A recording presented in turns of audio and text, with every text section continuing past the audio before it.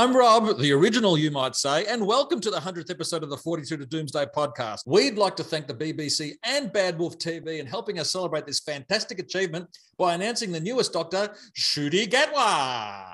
Ncuti. Yay! Yay. How you going, Mark? I'm good, buddy. How are you? Welcome back. Rumours of my death have been exaggerated, but like a McDonald's Happy Meal, I'm only here for a limited time only. And we're all going to be choking on a plastic toy after this. Is that right? Have you noticed, Mark, that they've replaced their plastic spoons with wooden ones? My daughter, after she's had a hard night doing homework, she wants to go to Macca's. So we roll around at 11 o'clock and ask for a chocolate sundae. And they give us these wooden spoons that feel like you're scraping sandpaper along the top of your tongue. It's disgusting. We have to bring our own metal spoons from the cutlery drawer just to experience the chocolate sundae as God and Ronald McDonald intended. Have you ever tried the milkshakes at the moment? It's paper straws. That's awful. That's awful. Yeah, you know who I blame? It's the woke generation that celebrated Jodie Whittaker's announcement 5 years ago. I blame you people. And where are they now, Rob? Where are they now? Crying into their beer because Ncuti Gatwa is the new Doctor. Ncuti. So obviously, later on in this episode, you and faux Rob, or Rob Lloyd as we say, will be talking about top 5 stories featuring the Master, and with added me sprinkled in throughout the episode, unfortunately. Yes. But because that was recorded a couple of days ago, and Ncuti Gatwa is the new Doctor, we thought we'd drop this in at the very top of the episode just to entertain ourselves and, of course, our loving audience. That's right. I've also invited other Rob to give us his thoughts as well, so I'll be adding that into this little segment as well. As we know, Ncuti Gatwa is the new Doctor. I may do that for the rest of his tenure as the Doctor. Yeah. So he has been announced. Now, Mark, yes. In the past, we've had press conferences, yes. We've had live appearances smuggled in a car under a black blanket. We've had confidential episodes wholly devoted to a very young man becoming the Doctor. Yes. A few days ago, we all became aware of an Instagram post because, it's 2022 and everyone's on Instagram apparently, from Ncuti Gatwa. That's getting old real quick. I won't do that again. His Instagram where there was 2 hearts plus a blue box, and then Russell T Davies liked it, and then it was on for young and old, wasn't it? A lower key announcement this time, wasn't it, Rob, as you mentioned before? I mean, it seems like the social sort of got wind of it first, and then the news outlets, and then all of a sudden at the BAFTAs, it all sort of came into fruition. But as you said before, there was no special television appearances during the FA Cup. They probably learned their lesson from that one. The confidentials are long gone. Yes, keep in mind, and it's somewhat paradoxical that television isn't as influential or in people's lives as it was, as little as 4 or 5 years ago. Ncuti Gatwa has got apparently an Instagram following of 2.6 million people, which someone pointed out today is actually more people following Legends of the Sea Devils. Legends of the Sea Devils. Probably BAFTA's got more than Legends of the Sea Devils as well. And, the announcement got an enormous amount of free coverage all around the world. I mean, media is ravenous for free content or just content. And the announcement of a new Doctor, a black actor, a young black actor, just feeds that content wonderfully. So, I mean, it was in the New York Times, it was in CNN, it was in the Age newspaper here, the 9 newspapers, it was everywhere. And the Daily Mail, of course, and the comments section were very enlightening, can I just say? Yeah, well, social media is its own beast, I suppose, Mark, isn't it? So Correct, yes. You're not surprised that a bunch of, keyboard cowards are hiding behind their hate and just posting bile and stuff like that. Keeps them alive, doesn't it? The hate keeps them alive.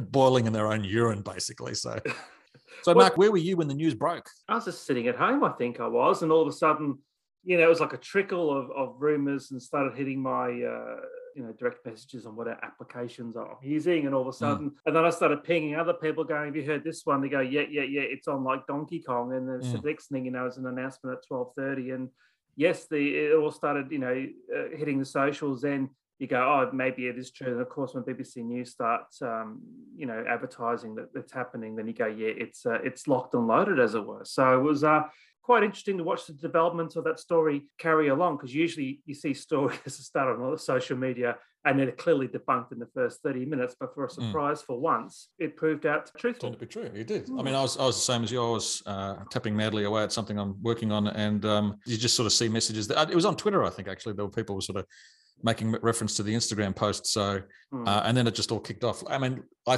think in the internet age, everyone basically awake at that time had the same experience, and then to see it confirmed, I get the impression that maybe there was a leak that was coming that they couldn't sort of put their foot down on to stop.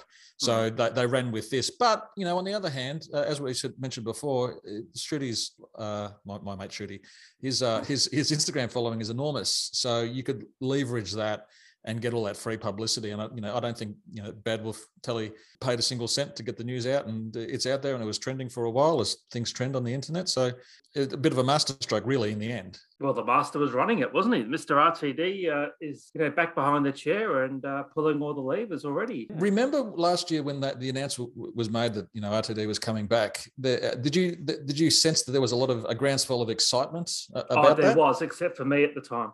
Yes. I'll be honest with you. But look, I've slightly changed, so Well, I remember sitting in a cupboard, effectively attempting to convince you that it was a good idea what was happening. But my question, pivoting off that, Mark, is, with the announcement of Mr. Gatwa, do you feel a renewed sense of excitement for the show, given where we've been for the last 4 or 5 years?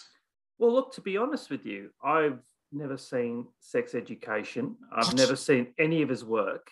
What? So to me, he is a Matt Smith territory, where I had to go and I've never seen that TV show. My wife and my daughter watch it and they reckon it's hilarious. Yes. But I know you and Dave Kitchen watch it as well. So like when Matt Smith was cast, I went and watched, Party Animals and a few other shows he was on to try and get a sense of the man, as it were.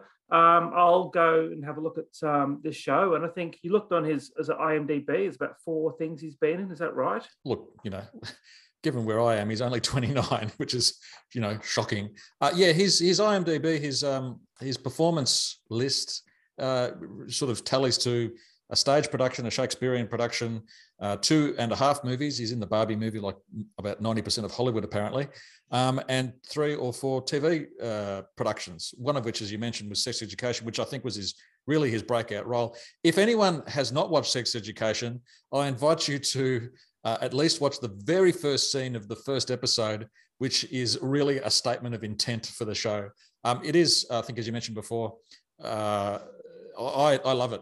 I think it's, I'm not of the real target age group. It's aimed at my daughter, my 17-year-old daughter, who devoured it all 3 seasons in about a week when the 3rd season came out. It's funny, it's poignant, it's entertaining, it's dramatic.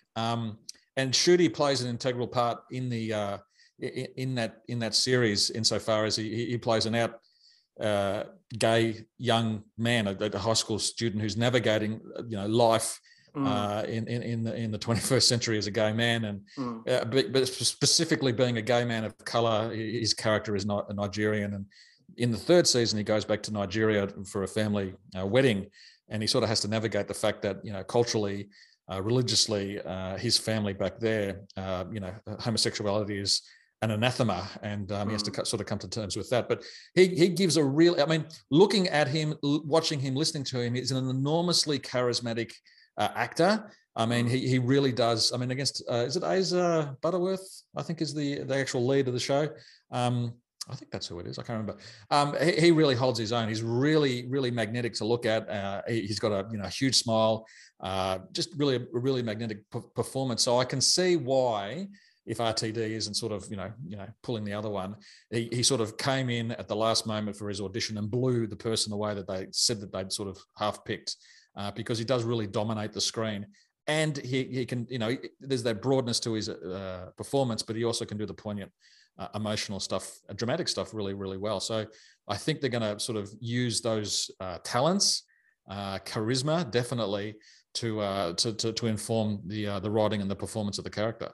It's interesting. Unlike Matt Smith, though, he has a already built-in audience with that Sex Education audience, as it were. So it's a bit like Davison with All Creatures, who was established already, had a built-in audience with All Creatures. Basically said, I'm actually intrigued to see how he goes as the Doctor. So that sort of audience travelled along with him. So I would say that there's a little bit of that behind it as well. It's smart, right? So I'm intrigued to see where it goes, and I'm intrigued to see what he does with the role. And my opinion has changed definitely since my slightly dour reaction to when I heard RTD was coming back. So, but then again, having sat through the last 2 specials, I think anything would be an improvement at the moment. So the test pattern, I think, Mark, would be an improvement. I'm just wondering what approach RTD will take in terms of, I mean, when the show came back, there was the repercussions of the Time War. You didn't see the Time War, you just saw the repercussions on the character of the Doctor.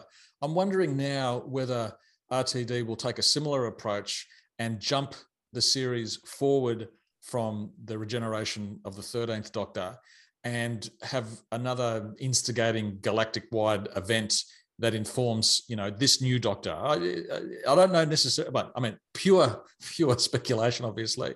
But, does it necessarily follow that we see the 13th Doctor regenerate into the 14th Doctor, or do we see, nothing? This is sort of the 13th Doctor's era sort of ends on that regeneration before we see the new Doctor, and then RTD picks it up, however many incarnations forward, for instance, because there could be, further gaps. Yeah, this is going to be the biggest reset since 2005, but I think it'll be foolish to do another galactic war type of scenario.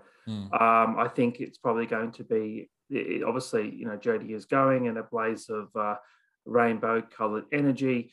You've got the 60th anniversary specials next year.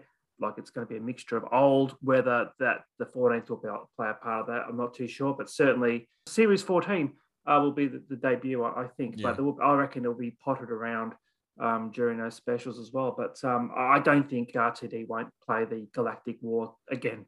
It's been done. You know what I mean? Like, wondering what sort of reset because the Time War was effectively a reset for the, if he's got any sense, if he's got any sense, regeneration, don't bother. Yeah. Just have adventures, just have fun adventures, like I remember you saying many years ago. Yeah. I don't think we need to sort of keep dwelling back on the past. I mean, there's been enough wreckage with the turtless children. If RTD wants to fix anything, go and fix that first in one line. Oh no, I dreamt it. I was in the shower. Actually, we'll get back to the Chibnall and Whittaker era as it bows out a little in a short while. I was just wondering about the pattern that we going ahead in terms of production. So the Centenary special is done and dusted and screens later in the year, obviously around the BBC Centenary. And then I'm assuming that the production of the new era in terms of shooting begins sometime this year. With the 60th anniversary, are we expecting that between the Centenary special and the 60th anniversary special, there will be no Doctor Who on our televisions? I believe there will be no Doctor Who. That's fine. Well, no, it's not actually fine. Again, the show is absent for an extended period of time. If we surmise that perhaps there is no appearance of Ncuti at the end of the Centenary special, does that mean at the 60th anniversary, and shoot me down if I'm wrong with that in a sec, does that mean that the 60th anniversary is his first appearance, or do rumours indicate something else entirely? That's a very good question. Look, if they've got any sense, and I have heard that potentially they are inserting him into the Centenary special to fix it up a bit, the alleged 3 60th anniversary specials, I don't know if they're going to be featuring him at all, but definitely will be featuring a old or 2 or 3 old Doctors in there. We've obviously partied to the same rumours that sort of circulating.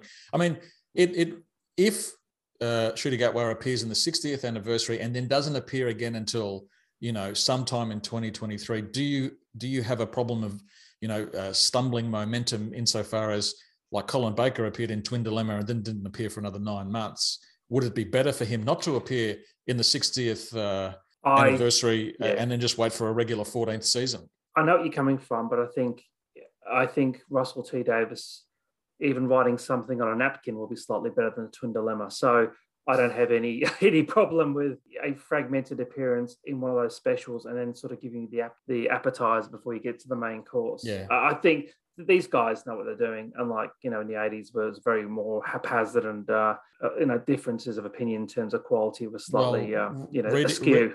Reading previous guests, Richard Molesworth's book on the JNT era, I'm stunned that anything actually got made at any point, given how much your time was in the bar.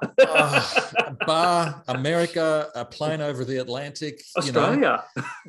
Things were different in the 80s. Having lived through it, we should understand that. All right. Simpler times. Now, just before we end this segment, so I want to say that I'm really excited about Ncuti Gatwa's casting. And as excited as a jaded, middle-aged man can be, of course, I just think that the whole regeneration of the production, so taking it away from the BBC, handing it over to Bad Wolf TV, RTD coming back, a new vibrant actor, and the promise of, some pretty good celebrations for the 60th anniversary indicates that the show is not dead.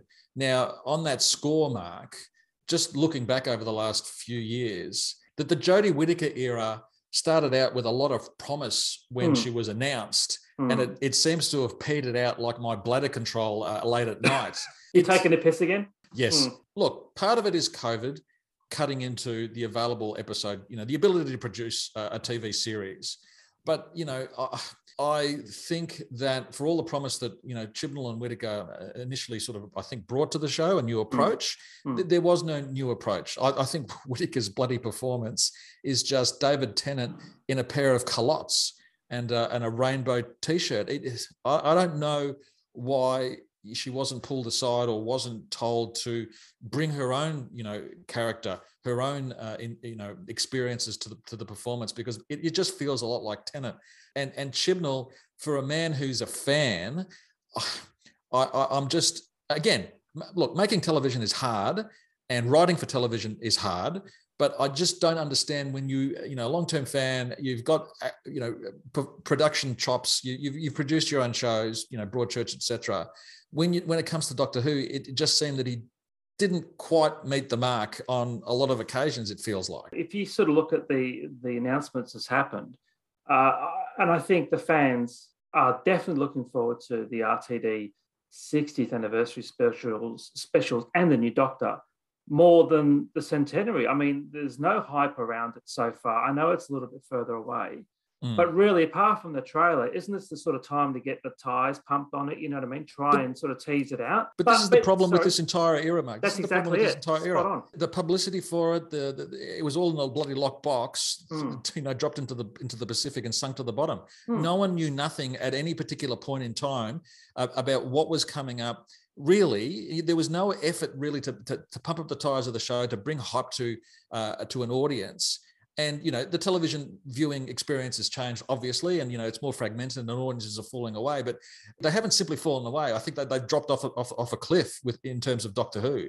And look, again, good on Chris Chibnall for coming in with a clear vision of, what he wanted for his Doctor, a female, break that mold. Great. That's fantastic. That's all he did. That's all he did there. If you look at it, at the end of the day, what has he done?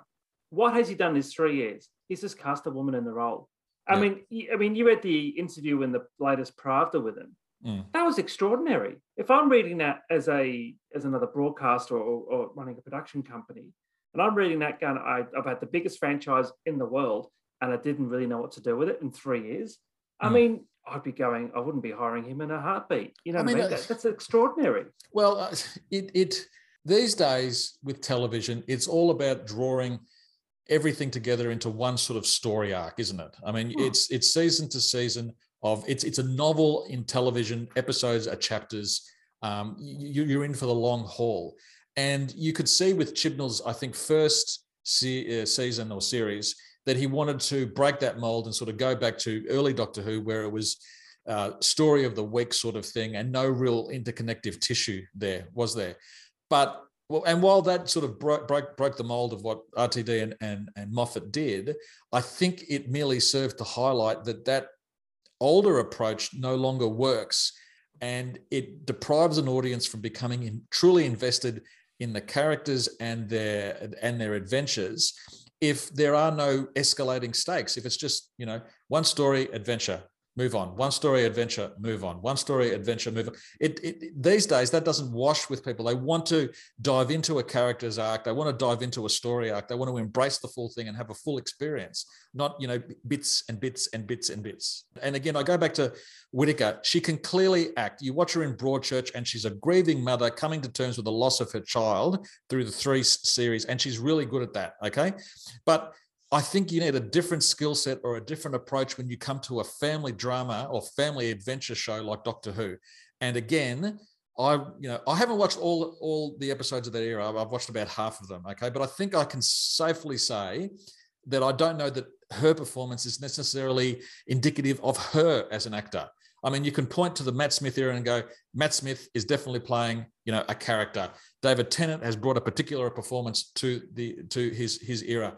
Jodie Whittaker feels like she was riffing on previous eras, and I very, very, I never got the real sense of the 13th Doctor. Who was the 13th Doctor? And even when Chibnall tries to inject a bit of drama in terms of this burgeoning relationship between Yaz and the Doctor, it seems like it fell out of the clear blue sky and come from nowhere. And there was no, anyone who's saying that it was always there is merely looking back in hindsight and connecting a whole series of disconnected exchanges between the two characters and building that into a blossoming relationship between the two of them.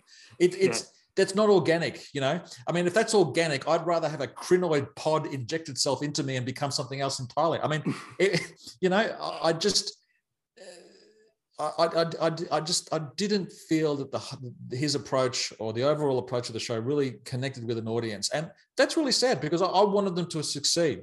I wanted him to succeed and I wanted her to succeed. And who knows, down the track, we may reevaluate the entire approach and go, that was pretty good actually. But right now it feels like they fumbled and bumbled, and we're here now where people are looking forward 18 months to the 60th anniversary and not wanting to dwell and celebrate Chibnall's contribution and Whittaker's contribution to the show. It just feels really unfortunate, and I don't want to feel like that. On reflection, even though I was initially, and I'll use the air quotes here, positive about the Jodie casting, I think, on reflection, I was quite concerned because I didn't think that she had I hate using the word, the gravitas for the role.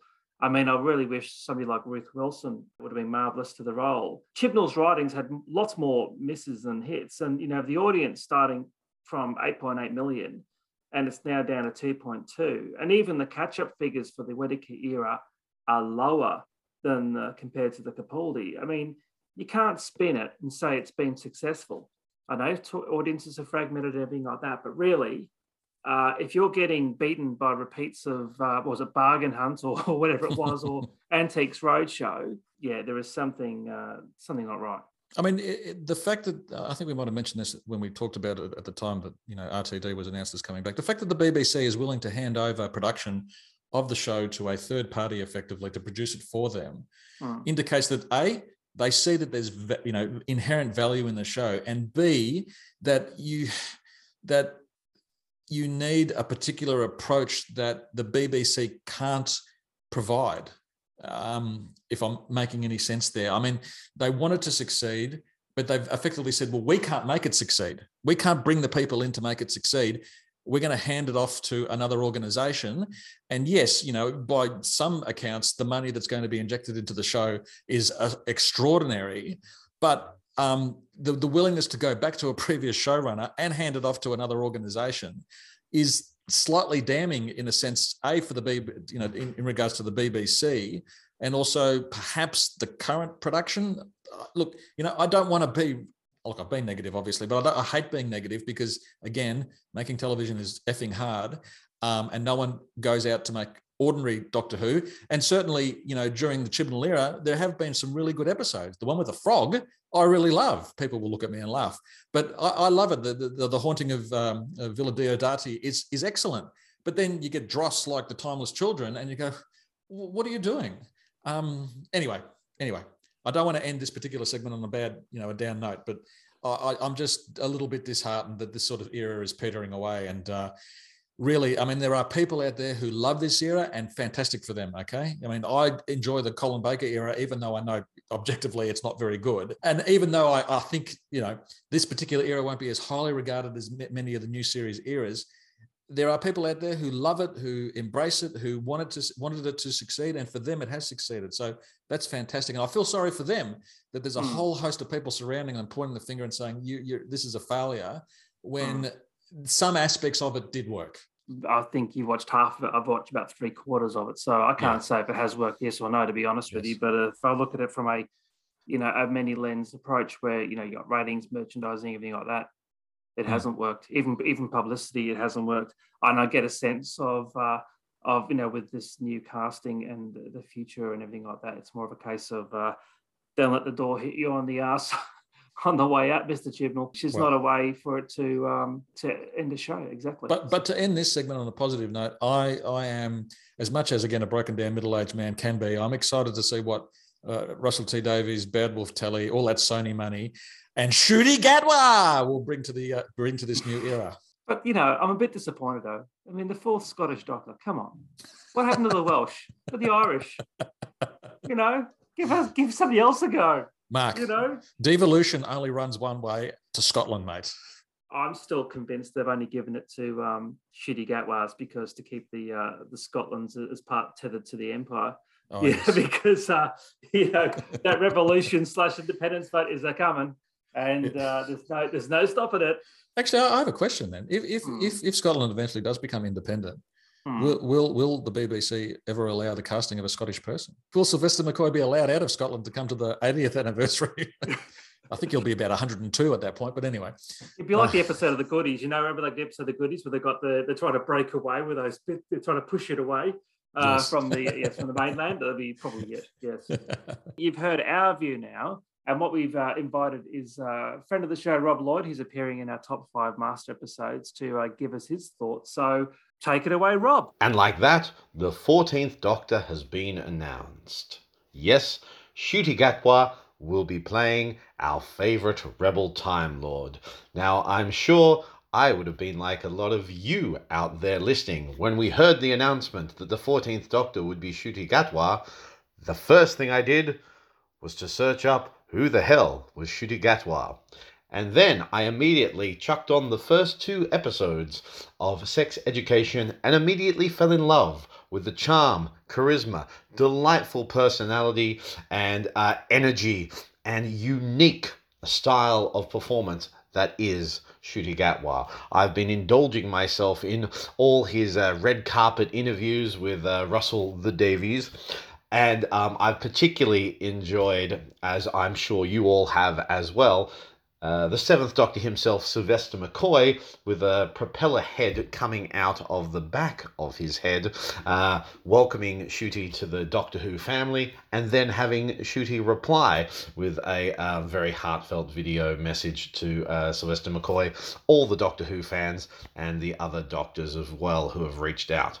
I'm very excited with this new casting, and was quite surprised how it was done in quite a modern way for this old 44-year-old Doctor Who fan to get on board with a rather cryptic 2 love hearts plus sign and a blue box square presented on Ncuti Gatwa's Instagram page that was then shared and retweeted by Bad Wolf Productions.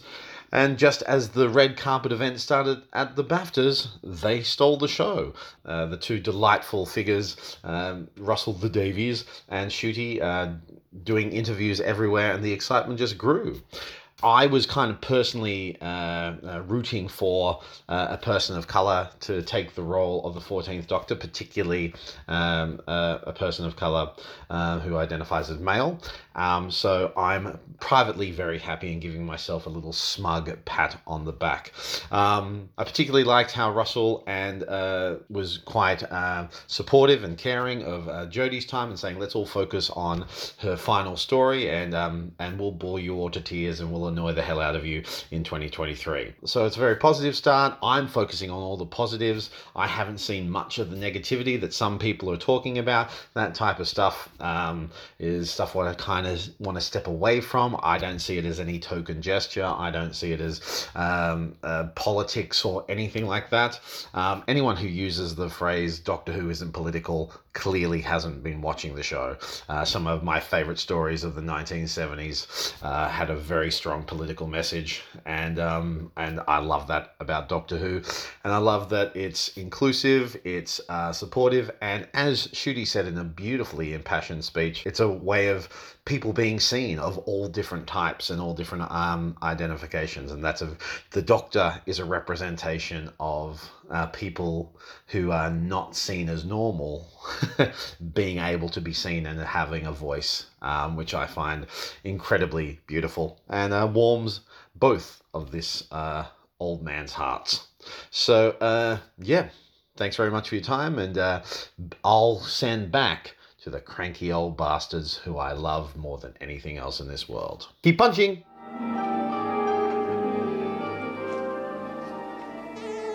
Thanks, Rob. Now, you'll be hearing very shortly our top 5 Master Stories episode. Now, I do indicate that as part of our 101st episode celebrations that we will be manacled together, isn't that right, Rob? And Yes. Working on a certain feature that a lot of people love, and we'll be dragging our way through a certain year. So you'll have to listen to the very end of the episode to hear what year that is. I'm looking forward to it, and we'll catch you on the other side, as it were. So nice to speak to you again, Rob. Thank you very much, Mike. Nice to speak to you and our audience once again. Yes, and say it one more time. Welcome to Doctor Who, Ncuti Gatwa!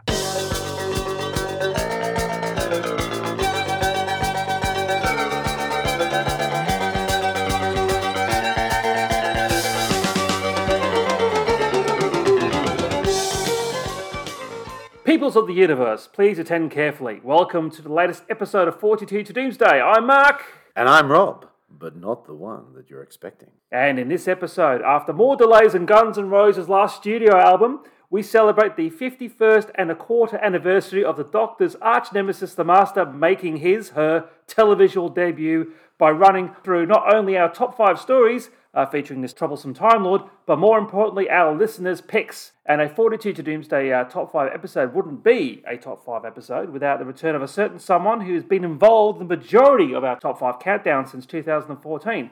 And to help us with this special, would you say masturbatory episode, we welcome back friend of the podcast, Rob Lloyd. Welcome back, sir. How are you? It's an absolute pleasure to be here, and I hope that I am in 42 to Doomsday's top 5 of guests who have appeared on the show. Very interested to find out where I rank within your guests. Moving on, how you been? I've been good, just finished Comedy Festival and just enjoying getting back on stage and being in front of people and making them laugh and cry. Now, you did a James Bond We did, a James show. Bond tribute with Yes. me and my comedy partner, Mr. David Innes. He's a huge James Bond fan. I'm a sort of like a James Bond adjacent person, so I've been aware of Bond, but I've become a lot more interested in Bond over the last couple of years, and I've gone back to watch the backlog. My dad's a huge Bond fan, so I've been learning from him a lot over the last couple of years as well. So yeah, we did a tribute to James Bond because it's the 60th anniversary this year of the release of Dr. No. Gosh. Yeah, as long as there's been James Bond movies, there's been James Bond parodies and comedy send-ups. So we wanted to find something different so we weren't becoming like Inline Flint or Austin Powers or anything like that. Baby. Yeah. So we did our story from the point of view of a henchperson. So the people that we root and support in this show are the villains, and the evil, dark, menacing presence in the background is James Bond. So that was a lot of fun. It was great to get up. We had a lot of James Bond fans and a lot of people who are aware of James Bond come along to see the show. So we got some really good responses, and that was a lot of fun. Did you see the last movie, the last Bond film? Did you? Eventually, yeah. What did you think? Look, there were some really exciting parts in it. I reckon they should have stayed in Cuba. Yeah. That was the best part of the whole thing. Yeah. So it's like nicely wraps up the whole Daniel Craig era, and we'll reboot the whole thing again. I thought the explosion was the equivalent of the Timeless Children. Just blow it all up and he's gone. I could see the Barbara Broccoli and they're going, let's see how the fandom deals with this. Yes. Spoilers, by the way. And top 5 Bond villains, if we had to do them. Top 5 Bond villains. All right. Well, you've got to have Blofeld in there, obviously. You've got to have Javier Bardem. You've got to have from Skyfall. Yes. Is amazing. Yes. Unironically, wow, it's hard for me to say, love Jonathan Pryce. Yes. In Tomorrow Never Dies. Yes. So, but I think my favourite one is Alex Trevelyan from GoldenEye. I think Sean Bean is my favourite of the Bond villains. And you? Well, Blofeld, obviously. Which Blofeld, though? Well, actually, I quite like Telly Savalas on Her Majesty's Secret Service. Ah. Isn't it? Yeah, I quite like him. Christopher Walken. In View to a Kill. Ironically, one of the best theme songs they did. And one of the worst movies. Yes. Absolutely. Yeah. Duran, it's an incredible song. It's an incredible song, and it's just a turd of a film. It is so bad. It's so bad. What else was there? Yes, I think the guy from Skyfall, I can't remember his name, he was good. Silver. Yes. Long John Silver. I also like Robert Darby in Yes, in License to Kill. License to Kill is very underrated. Very I quite like that. I quite like the Dalton films, actually. I think I'm only one of the 3 people who do. I like them as well, and so Yeah. does Innes. His favourite Bond film is Living Daylights. And the song's good too. It is. Aha. It caused one of the last things that caused John Barry to go, you know what, I'm done with this. I'm done. He did not do well with Aha. No, and Aha didn't do well with him. No. Oh, well, I'm glad it went well. And can I ask you a question, though? Yes. In terms of Never Say Never Again, canon or non-canon? Oh, it is so non-canon. Never Say Never Again is the Peter Cushing films. But they're slightly better.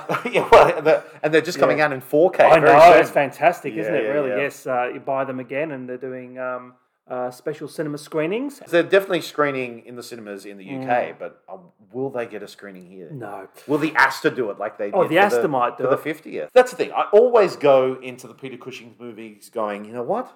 I'll just embrace it for what it is, and I'll be able to enjoy it they're just fun. as what it is. But every time I sit down, and as soon as Peter Cushing is referred to as Doctor Who, and he walks into his thing that he calls TARDIS, I just go, no, I'm out. I try so hard. The second one is better. Oh, yeah, absolutely. Yeah. Yeah. Canon Lanon. Now, speaking of Canon Lanon, I should be an FM radio. Legend of the Sea Devils. Yes. Now, you watched it. I did, and I wrote a review of it. I know, and I read it with great interest. We're not going to repeat it word for word, but just some highlights for you of the episode. For me, I loved seeing the Sea Devils back, and I really liked the updated realization of them. I loved how they communicated without moving their mouths, and you could see like the pulsing in their necks and throats for how they spoke. So it was sort of like a really cool effect, which I really liked. One of the only things I like about Chris Chibnall's era is he brings in these lesser-known figures from history. He doesn't do anything with them, but he introduces them. So you can find out more about, Madam Ching and all this type of these great figures from history that you read up and you go, these people are badass. I liked how they dealt with the Dr. Yaz situation. That was good to address. And there was a great pace to it. There was a great fun energy to it. And I've been shocked. I've been absolutely shocked going...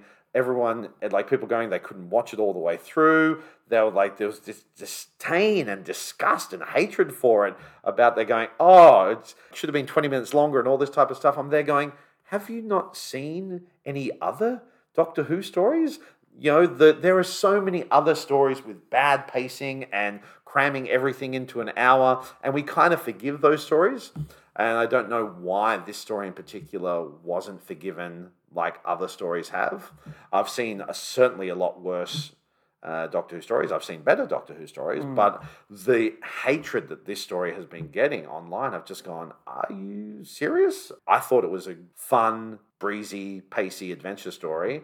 Maybe it's because it's getting towards the end. Maybe that expectation of this should be something bigger, kind of like the hatred that there was for the Eater of Light, which was Capaldi's second last story, and second last official story, and people going, and there was that expectation it was Rona Munro coming back.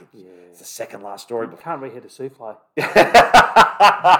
So that's I enjoyed it. I had a lot of fun with it. The shot of the TARDIS underwater with the school of fish swimming around and the Merca not Merca was quite good.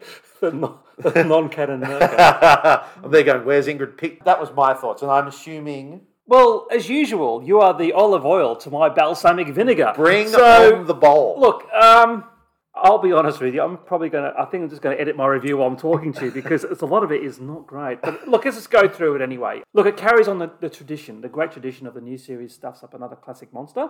The only thing that got right was the scream. The scream of the Sea Devil was ripped from the episodes. That was actually very good. The moment when the Sea Devil dies, you hear you hear the scream. That So, was great. although I thought it might have been Malcolm Hobbs screaming from the grave, because I got his name wrong. They spelt his name wrong in the credits. There are fans making the show, apparently. Yeah. It was also the great time in the Matt Smith era when they had... Oh, yes. Anybody remember Metebolus 3? Metebolus 3.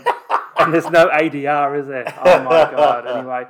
I'd say it was badly acted, laughable CGI, and I actually found it really boring. Wow. And I know I'm going to shock you again. I watched all the Flux, and I watched was it Eve of the Daleks? Yes. Yeah, I thought that was awful, and I thought this carried on the tradition of Did you like any of Flux? Oh, 2 episodes. Did you like the Centaurans? Yes. They were good, weren't they? And the Village of the Angels, I thought was quite Village good as of well. the Angels was pretty It was good. quite good, but the What rest of about it was... Mr. McNally? He was... It was nice to see him in a decent story for once. and not in a whatever gaudy costume he had for Twin Dilemma. Yes, silver is not reflective in today's age. The wallpaper and paste of Doctor Who, as I call them, the Jodie Whittaker and Yaz, they continue the on-screen, air quotes, magic. The love scene was excruciating to watch, to be perfectly honest with you, Rob. I still feel Whittaker's Doctor is all over the place in terms of characterisation. I can't find a hook on it. I still think it's Tennant in drag. I do agree with what some people have said. It's the first modern Doctor that is heavily influenced by another modern Doctor.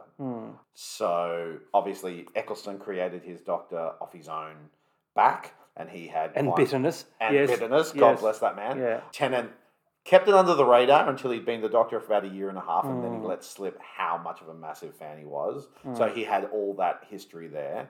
Matt Smith clearly did his homework, and he's talked about it openly, and he started out loving Troughton, and then he moved into Baker, so he had that classic homework. Capaldi, obviously, born-again nerd, after he burnt everything when he became an art student. But Whittaker has had that experience with the classic series, but she's clearly influenced by David Tennant. But it's also that case of, I've said this before, for me, I see her as the modern equivalent of Peter Davison, as in Davison's Fifth Doctor came in, and for his entire tenure, for me, he was consistent.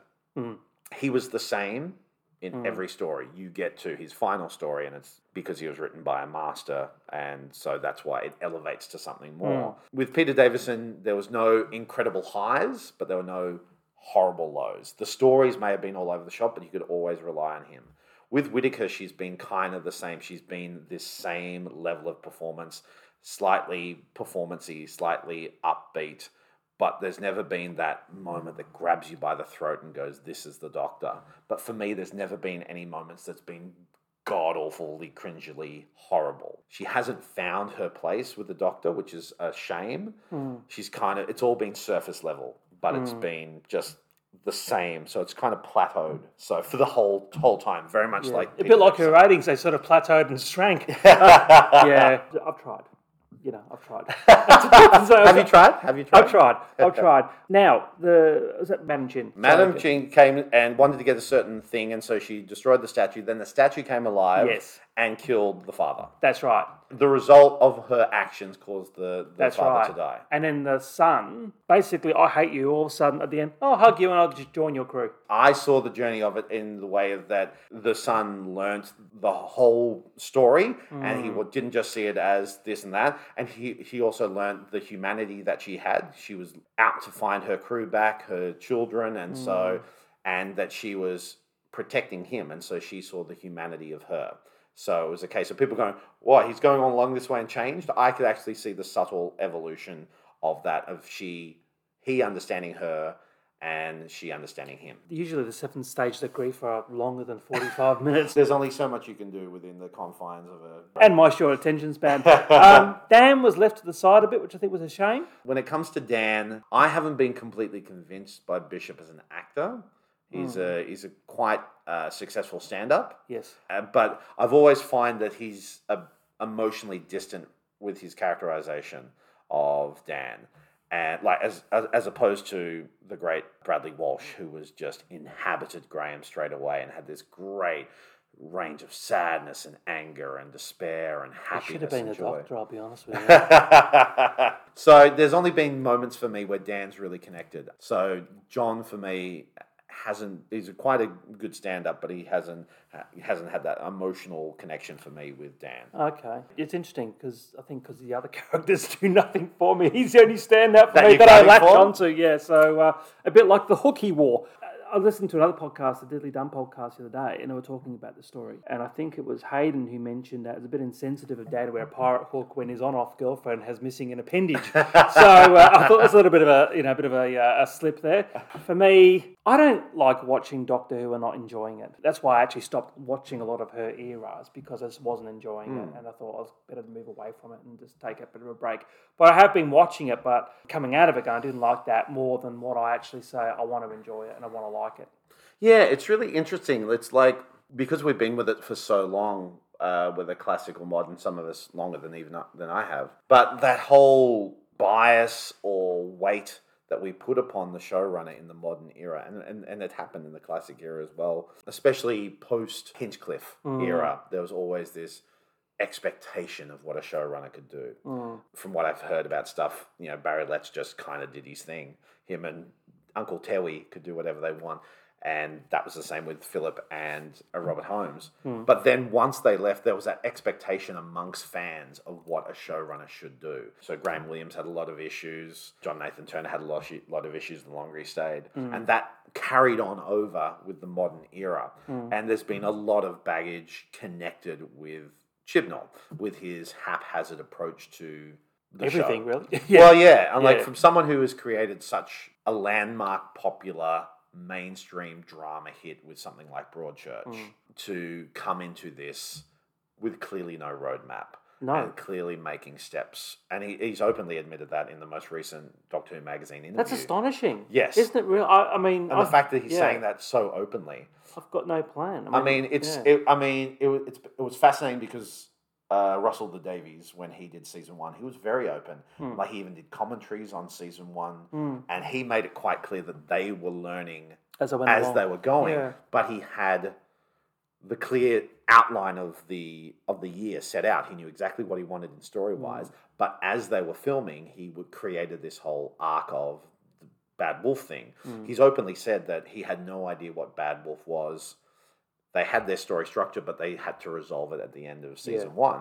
So there's that case of he had the structure of what he wanted each story to be, but he shaped that arc as he went along. And of course, he refined that in season 2, 3, and 4. Some successful, some not. But with this, Chibnall has openly said that I had no idea what I was doing. So he's taking these wild sweeps for no other reason than to destroy lore and continuity just for the sake of making an impact, so that he can be remembered for something. But it's caused a negative effect, and it's just built up this resentment and this bias towards him to the point now where I don't think we'll be able to look objectively upon Whittaker's era for a while. It's the same thing, like even with season 10 of Capaldi's final year was a remarkable achievement. It's great. Yeah, it's really good. But there was so much negativity that was carried over from the darkness of season 8, some of the missteps in season 9, though I think season 9 is an incredibly strong season as well. So it's that case of, it will be interesting to see how we judge Whittaker's era within the confines of the rest of it. So once we get, the second coming. I was just going to say, because we haven't spoken since the R2D2 news broke. What did you think about that? I posted about it as well. I mean, he as a writer has evolved as a writer. And the stuff that he's been doing is landmark. Like It's a Sin and Years and Years.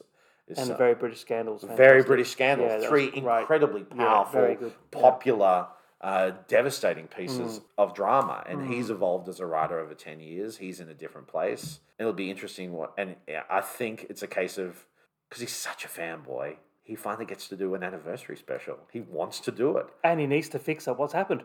Yeah. And he is. He's editing the centenary special. Right, I didn't know that. Yeah, he's fixing it up a little bit. But it's that case of, remember the Doctor's half human. I don't remember that. So we as fans are quite durable in what we accept as canon. And, there's, I've talked about this many times, unlike with Star Wars or Star Trek or something like that, which was shaped by one mind, then other people have taken on. Star Wars was George Lucas, and then they tried to give it to J.J. Abrams. Oh, my God, How about we actually, what fans have been saying for years, just give it to Dave Filoni, give it to Dave Filoni. And now Filoni's got it with Favreau. But with Doctor Who, it was always by committee. And it was just a case of the next group comes in, goes, I'll take this, I'll take that, I'll take this, I'll take that. And so therefore, we as fans are quite selective of what we accept as canon or not. Because there is no pure canon in Who. In my mind, there is. I know what you're saying. Yeah. I know what you're saying. And that gives open. So your interpretation of canon is different to my interpretation of canon. Yeah.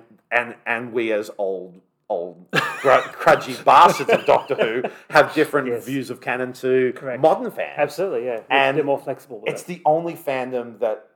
So your opinion Yeah. is right, and my opinion's right. Exactly. Exactly. So Yeah. and so every argument on Twitter or Facebook or Instagram or whatever on social media about that's not canon, that's not canon. pointless. Yeah, it's pointless because You're cancelling each other out. Exactly, because everyone's Yeah. right. Doctor Who is the perfect version of a multiverse. It's all in there all at once. Yeah. So, Yeah. Oh, well, it's interesting. The Centenary Special, the trailer. were you excited or were you? Well, let's get your olive oil. Always defer to Olive me. oil. Come on, you're the guest. Olive oil. I knew he was coming back, but I was disappointed with the Joker Master coming back. Oh, he's awful, isn't he? Look, it's a shame. And have you watched the box sets, Blu-rays have been yes. coming out, and I Yes. love the classic ones. Yeah. And I've gone back and rewatched them during lockdown.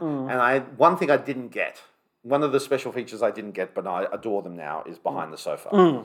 I never really got it. Then I started watching them. Went, these are friggin' amazing. Yeah. Some of the pairings are fantastic. And Yeah. on the season 8 box set, they had Sasha and his wife, who was in Sarah Jane. Adventures, right. and she was also in the Nicole Tesla episode of Jodie Whittaker.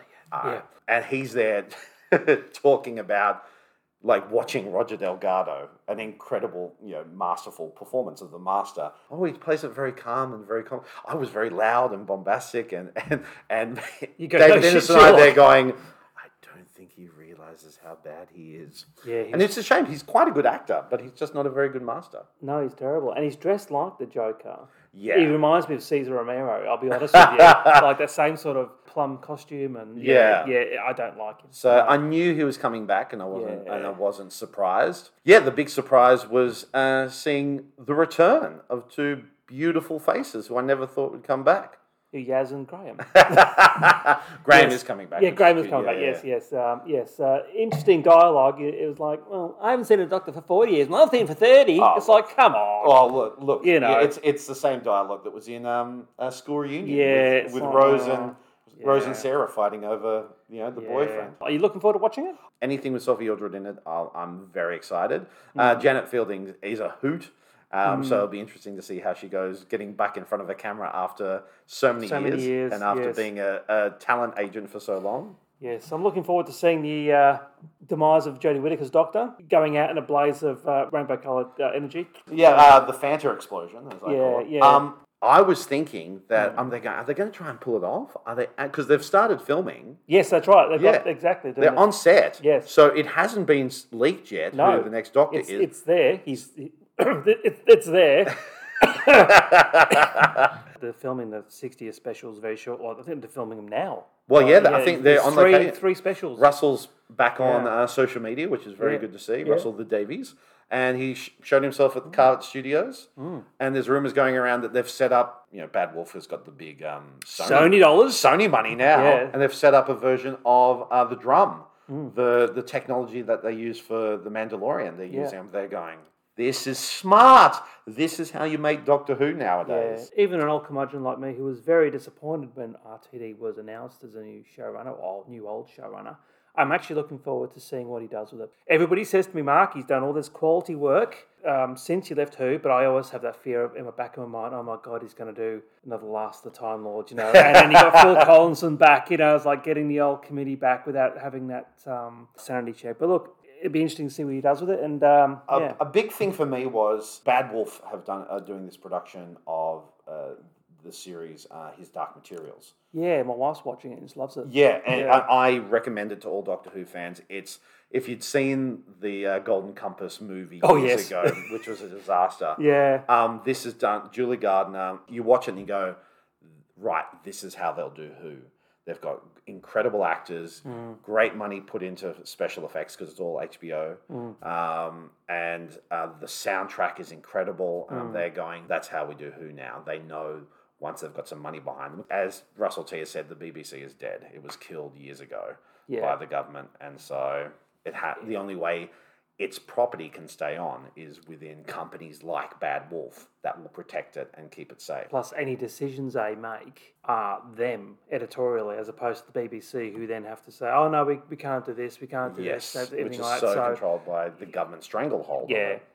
And policies. So it's going to be very interesting to see what happens. So It'd be interesting to see which writers he brings back. There's some Yeah. great writers have been kind of left by the wayside from Mm. previous seasons, like some of the writers within the Aussie writer Sarah Dolan, who wrote Thin Ice. It'd be great to have her back. My favourite writer, Jamie Matheson, who wrote Oxygen and Mummy on the Express. There's some really good writers that can. There's some actually good writers within the Whittaker era. That should be given a second chance as well. The wonderful writer who wrote The Haunting of Villa di la Notte, Maxine Alterton. She's a great writer as well. There's plenty of good writers that Russell T should just pool his resources and bring in other good professional writers who can do good Who. Exciting times. Yes. Now, Rob, I asked original Rob for his thoughts on the Legend of the Sea Devils. Here is a transcript of the discussion that Rob and I had. So we're going to act this out. So I'm going to be me, and you're going to be other Rob. Okay? Right. Okay. So let me just channel other Rob. Other Rob. Okay. Horror Fang Rock. Hammer to Horror Fang Fall. Rock. Did you watch the Sea Devils episode yet, Rob?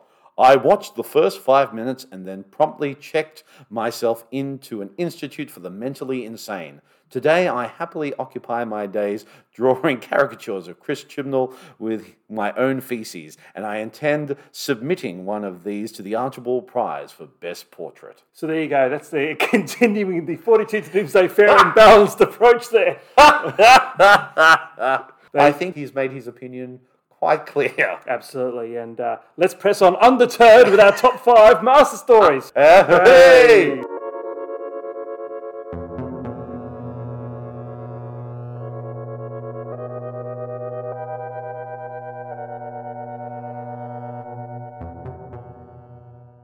And now it's time to go through our top 5 master stories. I've got my top 5. You've got your top 5. I've got all our listeners' entries as well. And we're also going to be dialing in Rob, original Rob, I should say. We're dropping him his top 5 as well. So, that'll be all happening as well at the same time. So, what we'll do is I will always defer to the guest in terms of who's going to go first. If we've got any snaps, we will obviously say snap, and we'll just sort of give our points of view. Number 5. My number 5, drum roll please. The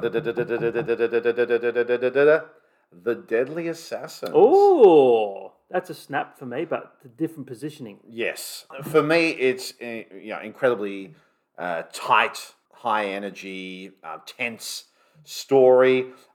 It's iconic. So much Doctor Who lore is brought in.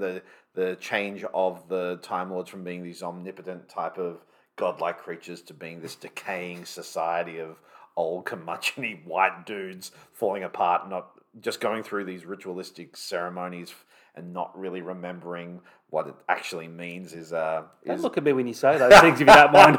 It's just your eyes. Yeah. They're very enchanting. Baker is in fine form, having the Castellan and the other lovely old character helping him out is wonderful. And the Master is very good. It's a different type of Master. It's that animalistic, bestial Master who's hiding in the shadows and is so vicious and really quite psychotic and evil. When you look at Delgado's performance, it's that gentleman menace. Yes. But you never think he's insane. You just think he is pure evil, but there's no psychotic nature to it. That's been brought in quite a lot recently, and it starts here. It starts here with the decaying, hooded Master that is out for is a lot more bloodthirsty and a lot more psychotic. So it's not my ideal version of the Master. Once he starts going into psychotic serial killer type mood, it steps away from what I like about my version of the Master is more that Moriarty mastermind as opposed to just a random insane person. Such an iconic story, and the dream sequence in the Matrix is incredible. It is, absolutely. And you mentioned the insaneness of the Master. Unfortunately, a lot of those actors who've come after that have taken it to turn up to 11 almost, haven't they, really? Which is a shame, really, because Pratt, even though he's under a lot of makeup and everything like that, What he does with his voice. It's amazing. Yeah, it's really, really good. It's later on in my list, so we'll get back to that. But I like that one. It's a great story. And what's your number 5? My number 5 is the Demons. Ah, excellent. Yeah. So now I'm not too sure if you realise this, but In season 8, every single story. Oh, was Roger Delgado in every single story? Every single story. I wonder how John Pertwee found that. Oh, no. Apparently, he's a bit threatened by that. Maybe is that true? The great man. So basically, while some of the stories in that season are very Alien Invasion of the Week, sort of scenario, this one sort of breaks the mold a bit. I've actually got another pick in later on in my list, which is from the same season. But the Master embraces his inner Vicar of Dibley, as it were, embeds himself in a community, in a village, as the Reverend Magister in Devil's End. And I just love the fact that he, the Master. Can you imagine the Master in the confessional box, hearing all this gossip and who's shagging who and whatever, deepest darkest secrets of his parishioners, and then he's actually in terms of the villagers, he's actually assembling a crack troop of rednecks and yokels. That's right. A bit like One Nation supporters to do his bidding, and in a way, it's actually a lot more frightening for me that he's actually taking control of a small village and ostracised a lot of people. Well, like Hawthorne and a couple of the unit people. And in terms of that power, it's actually quite frightening. It's very much a tribute to that very British version of sci-fi. Yes. From that 60s. Quatermassy almost. A bit Quatermassy. Yeah. It's got that whole, the writer of Dave the Triffidsy type feel as well, that was brought to life so beautifully in the part 3 of the Cornetto trilogy in World's End. Yes, the World's End, which is very much that small town menace. Evil, the village or the village. Again, he's very obsessed with obtaining power and ruling the earth. I assume it's only a stepping stone to a usual universal domination. I think it's been talked about quite a lot. A credit to Delgado's performance that he has created such an endearing villain that you end an episode on a cliffhanger of the villain in peril. Yes, and you're there going, would you ever see that in any other show? That the villain, you are there going, oh my gosh, is the bad guy going to be okay? Exactly. Wonderful. For once, exactly. And in terms of his schemes, this one's actually quite lo-fi. It's actually quite like, I'll just summon up this piece of whatever and see what happens. Stephen Thorne will come back and ham it up. Exactly. Topless Stephen Thorne. The whole occult thing and everything like that. Delgado in that room, all the villagers and all starting to question him and everything like that. And then all of a sudden he sends out Bok to kill Winstay, and all the villagers turn around and said, I better stick with him. But it's fantastic. Look, from a Doctor Who perspective though, it's definitely an overrated story, but from a Master's scheming point of view, quite enjoy it. Yeah, and how Delgado relishes that whole occult and the he's the made demonic for legend. it. Yeah, like in the bloody beard, the pointed beard, and when he's in the red regalia. I've got that action figure set, which is the Brigadier and the Master in the full red gown, and it's just such a great, iconic version of dear old Delgado. And it comes with a couple of plastic pint glasses as well for the end of the story. Exactly. Yeah, it's a good Master story. Yeah, I've gained a lot more appreciation. We talked about it when one of the first podcasts I did with you guys was the John Pertwee era, and we talked about the Daemons and how it's picked up in my estimation. Yeah. It was a long time ago, that was. We've been doing this a long time. Number 4. Drum roll, please. I'm trying to get a bit of coverage, as many of the Masters as possible. Okay. You'll find this. So I've gone for Pratt in the first one. Trying to think of what will be my perfect Ainley episode. Yep. Underrated story, and I think it is underrated because I think it is actually quite a good story. He was given so many pieces that he needed to fit into this story, and he did it quite effectively so that Robert Holmes had all the fun to do in the final story. Yeah. Planet of Fire. Oh, yes. It's a good Ainley Master performance. Yeah. Because for most of it, he's in the suit. Yes. As opposed to the penguin costume. Yeah. And so he's just in the white shirt, the black suit, and the black tie. There's this swagger about him, like when he's in the temple and he's claiming himself to be the holy one. He does it with a swagger, which you don't really see. You see Ainley is a bit more pompous and a bit of this caricature of what he perceived Delgado to be. But there's a swagger and a confidence, and there's a good bond between him, Davison, because they shared so much screen time together within the era, and that famous ending when he evaporates in flames with the "you killed your own ... and him playing, his chameleon, struggling within himself as well. So there's a lot that Ainley has to do, because Ainley is an incredible actor. The bits where he appears not as the Master, he's great. He's great in Traken. He's great in Castrovalva. Yeah. The less we talk about Time Flight, the better. We both did at the same time go, we're not... Although somebody I know who'll be dropping in has got to mention Time Flight. So, yes. Really? Yes. Oh, is that in his top 5? Yes. Jesus. I like Planet of Fire. He had to do, Grimwood had to do a lot to solve everything. Introduce a new companion. Say goodbye to Turlo.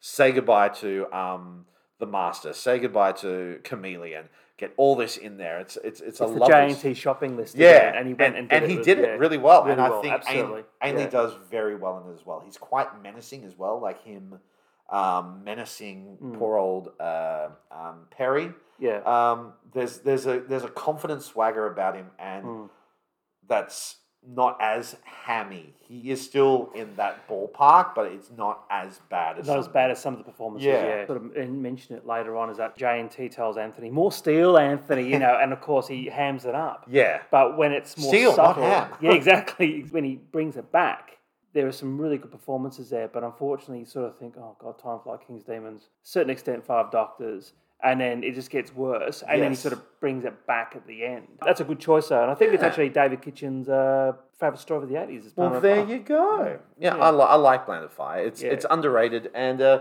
it's not wham bam, but it's a slow burn, and it's a nice burn. As you said, that shopping list, if they only had one more story in between Caves and that, it just seems to be like, it was pushing everybody out. Yes. Yeah, that's why maybe it doesn't get the recognition it deserves, but also that DVD that they did, that special edition at the beginning of it. Oh my God. So we don't talk about that. Okay, yeah. We don't talk Jesus about the special Christ. edition. Adding in the filming of the new scenes. We don't talk about that. What the heck was that? Anyway, but... That was Fiona Cummings?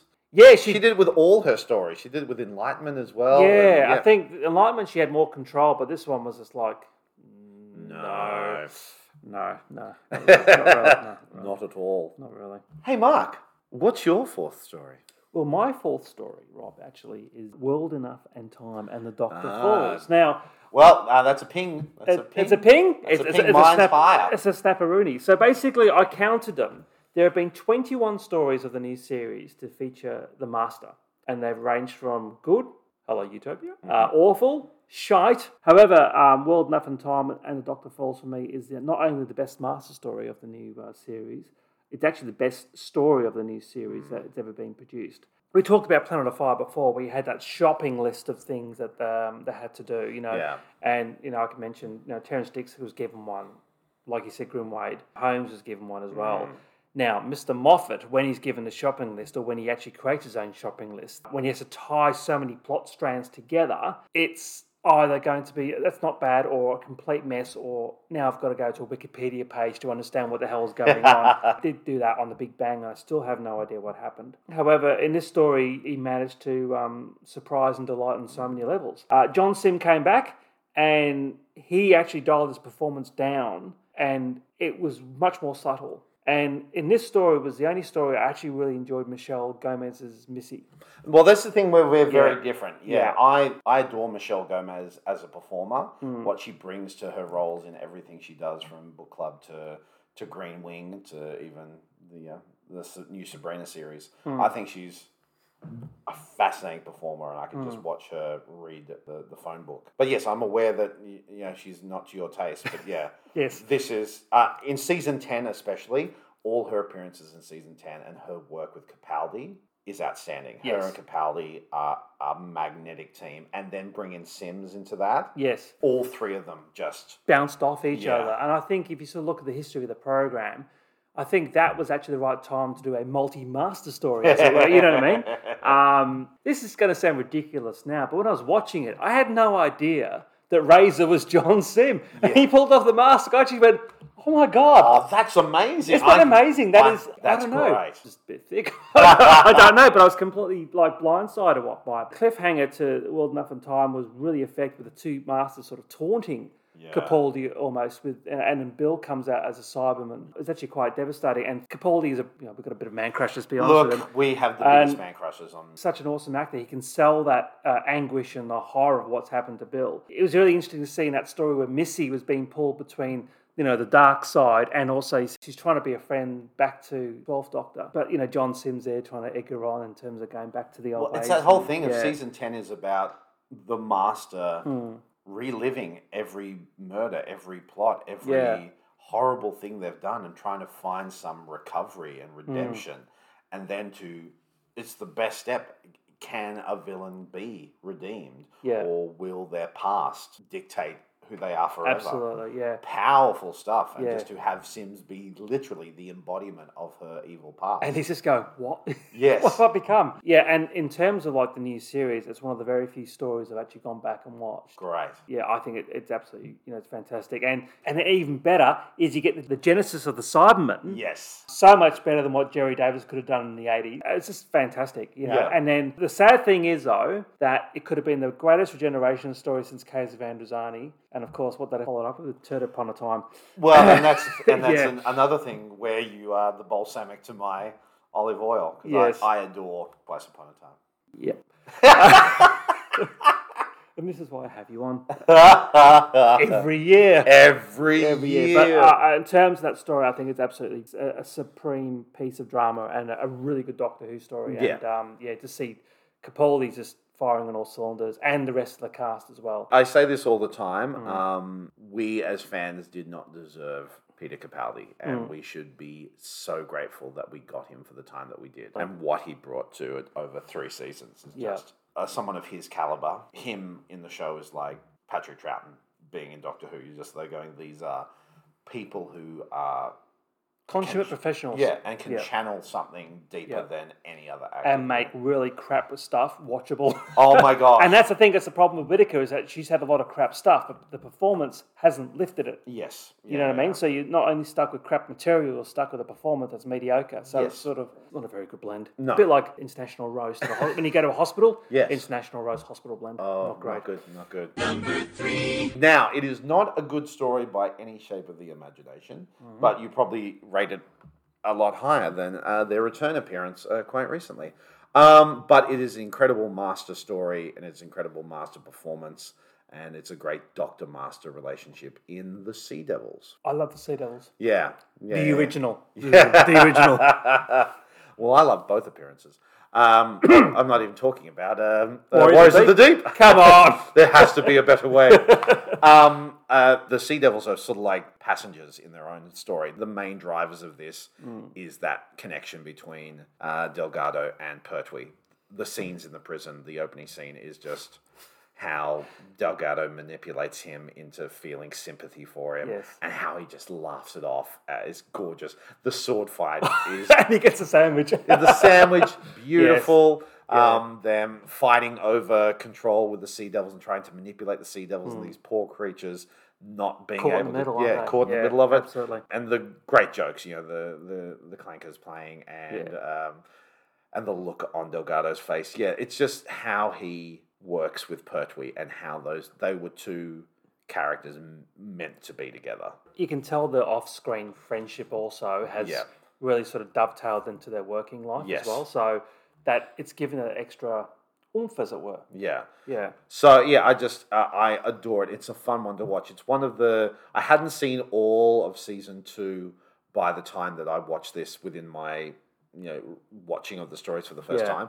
So this one was a real surprise for me. It was one of my first Master stories that I saw, actually. And I went, oh, this is good. This is great. This is a wonderful relationship. It's a shame this isn't explored more within the, you kind of get, for every Sea Devils, we have to put up with Time Monster or Colony in Space, or even, God forbid, Claws of Axos, where there's no development of their story, but there are other such powerful relationships built. And it's a shame he died, because I think if you look at what could have been with Planet of the Spiders, where it just could have brought that next level to it, and with the sort of the pathos of Pertwee leaving as well. Yes. They're both leaving. It would have been incredible, I think. Of any Doctor era, sharing that final end with both actors would have been very poetic. So yeah, Sea Devils is my number 3. Just there's so many fun moments between the Doctor and the Master, and it's so much a case of they are the mirror image of each other. You've got, for me, like Capaldi and Gomez are the perfect Master Doctor pairing, and same with the equal perfect for me is Pertwee and Delgado. So where does Ainley sit in terms of Doctor pairings, do you think, in terms of his era? Ainley, for me, is his appearance is mostly associated with Davison. Correct. But I think he works probably best with Baker, especially in Mark of the Rani,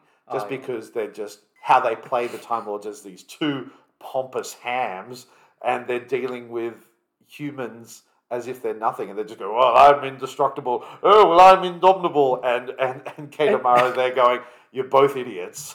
And doesn't in one scene, like Colin Baker sort of bumps into him and just like... No, they're bullyish. It's like, what is going on there? So that's kind of adorable for me, but Yeah. for me, he is closely associated with Davison-Ainley relationship. And I think, what you said about Planet of Fire is absolutely spot on. I think that's the best performance Yes. from that era, Yeah. as it were. Yeah. Okay, cool. Excellent. So what about you? Didn't need to be prompted there. Seamless almost. It's almost like we're in the same room. My number 3 is Logopolis. Hey. A New Body at Last, the official debut of Anthony Ainley's Master, along with Survival. This is probably for me, and actually, in retrospect, when I was writing this, Planet of Fire is probably in here as well, but I didn't actually have it down in my top 5. So the bookmark between Logopolis and Survival in terms of Ainley's best performance. And as I mentioned before, J&T was, unfortunately, during Anthony's time on the program, was shouting, "More steel, Anthony."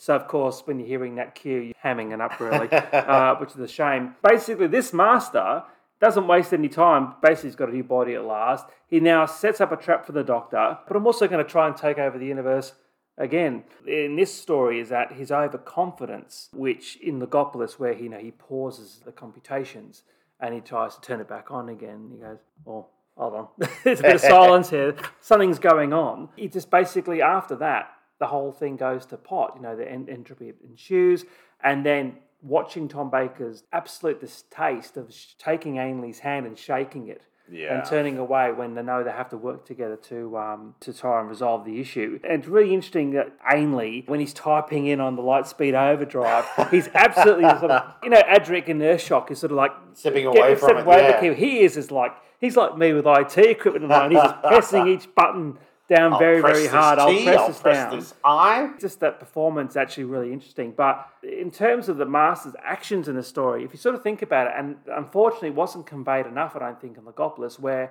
he's caused so much devastation. The Trakan Union has gone. Mm-hmm. Entropy has basically gone across a certain portion of the universe. There's bodies everywhere. Yeah. But it's sort of glossed over. You know what I mean? It's very much... It's how they did it back then. It's very much a case of, it's a dear Christopher H. Bidmead, who, the man who is an incredible writer and an incredible debt to Doctor Who. Just ask him. Look, he's very good with scientific ideas and making it serious, but he does not know how to... He goes, "Look at this interesting idea." And then they're going, "That's great, but you do realise this is the last time that we're seeing this character who's been with us for 7 years. And Christopher goes, "Yeah, sure, but I've got this really clever idea." About a TARDIS and a TARDIS and a yes, TARDIS. And see, how clever I am. It's not about you, Chris. And so for me, there's that, just everything is, done so matter-of-factly, going, "Well, Trakan is gone." And Nis is there going, "My whole people are wiped out." He goes, "Yes, they are. You're in the body of my dad." "Yes, I am." And you're just there going, "Chris, who hurt you?" To the point of not showing any emotion. Yeah. So for me, the menace is so distant from actual emotional connection. There's all these great moments. Like, Tom is acting out of every orifice of his body. He's beautiful in his final story. In that final season, actually. Yeah. The stages of Tom is great to see. But for me, I don't have that as much of an emotional connection between him and Ainley, because Ainley is so much performing it as opposed to inhabiting it. I don't feel those. It's so performancy as opposed to feeling that.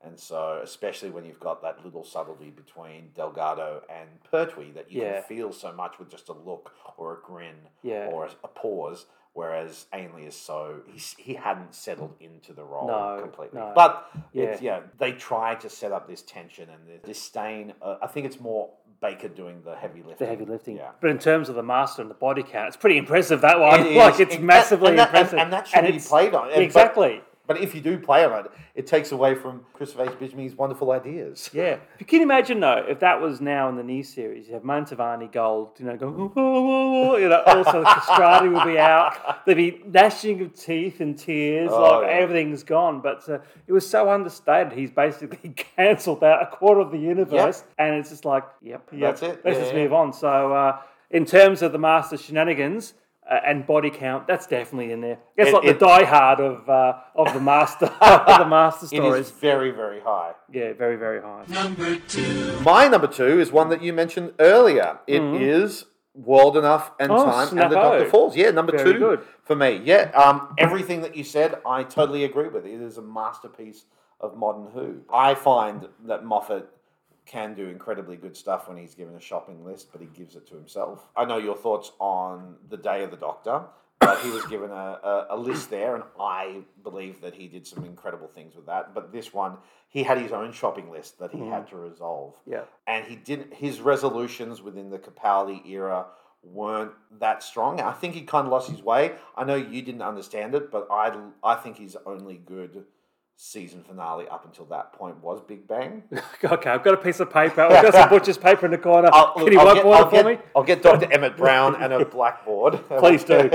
And so he struggled quite a lot with season finales, but then he topped his best effort with Dr. Falls. And that two-parter with World Enough and Time is just incredible. Everyone's firing on all cylinders. He uses his concept, which he liked exploring so much, of time, but it actually works in this. He takes a complicated time concept and connects it to an emotional level. Yeah. You hearing me, Christopher H. Bidmead? No, you're too busy with your head on Twitter. On Twitter. Yeah, it's just a masterpiece. And to see the struggle of Gomez, the callousness of Sims. Russell T would always sprout at going of that the master is the mirror image of the Doctor. So his John Sims master was a mirror image of the big, bold David Tennant Doctor. So to see him here without that restriction, he brought in this calm, nuanced, menacing, ice cold. And maybe it's because he's acting against type. So basically he's not supposed to be the mirror image of Tennant. He's actually acting completely different to an older Doctor. Yeah. Yeah, so maybe that's obviously played into the performance as well. What was so important about season 10 was Gomez and her arc. She knocked it out of the park in so many different elements of season 8, 9, and especially in 10.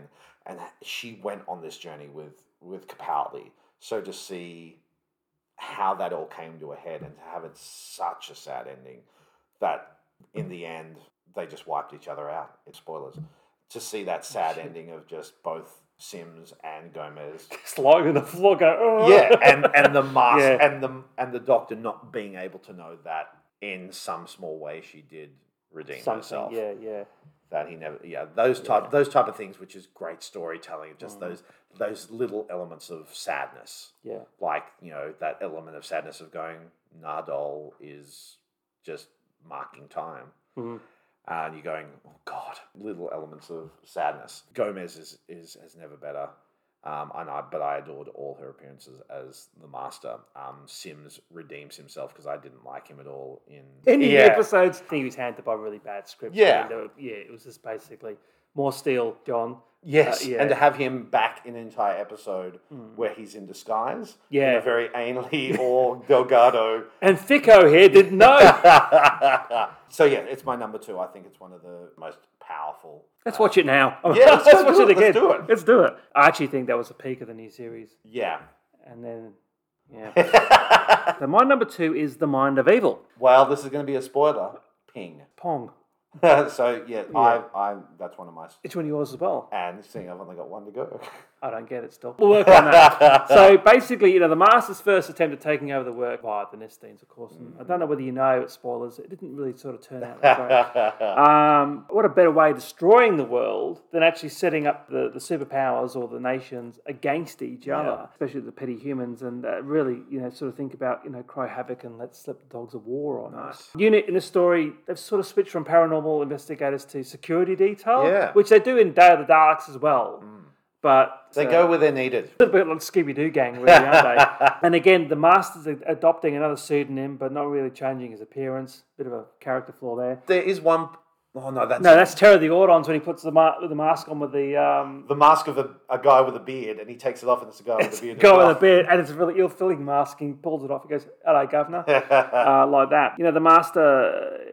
Using the Keller machine to drive that wedge between the delegates on that peace mission. But then the interesting thing is that the machine, when it's used against him, his greatest fear is the Doctor. Now, sort of thinking about this, he's only really had one, well, if you sort of think about it, a televisual appearance as the Doctor, right? Now, after one story, you wouldn't think he'd be totally scared. However, this is where I think the Fanwank equation comes in. There's obviously some history. Fanwank happening beforehand, where he's obviously is very scared of the Doctor.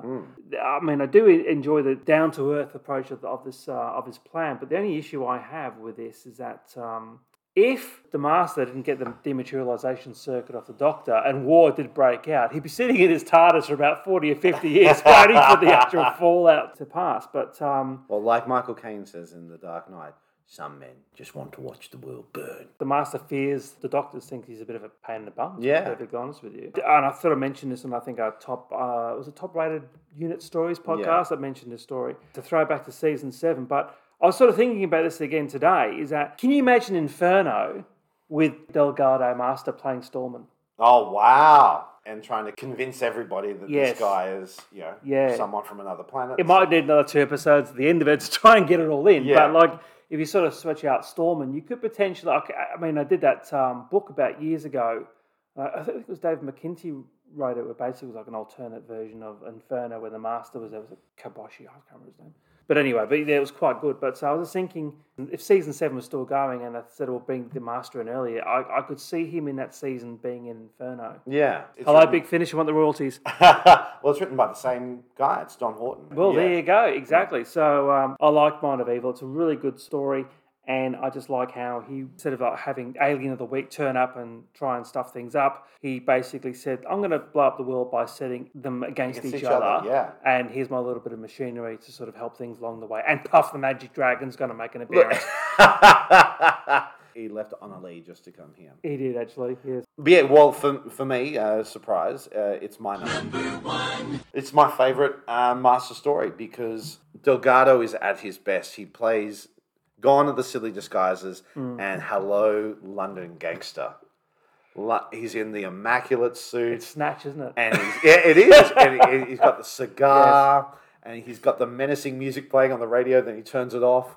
He's just oozing that London gangster feel. His interplay with Pertwee is second to none. Yeah. They have so many great interactions where they're toying with each other, playing this game of chess at the desk, and the gun is pulled. I'll shoot you in both your hearts, and Pertwee is so cool, going, "Oh, why wait?" and all this type of stuff. But then you see the real desperation, and you do see that case of the Master needs the Doctor more than the Doctor needs the Master. So you see that type of dynamic that there's been there for years. Yeah. Fanwank maybe, but how desperate and how panicked the Master is when he fears the Doctor's dying, and bring him back to life, and how relieved he is when he's alive is powerful.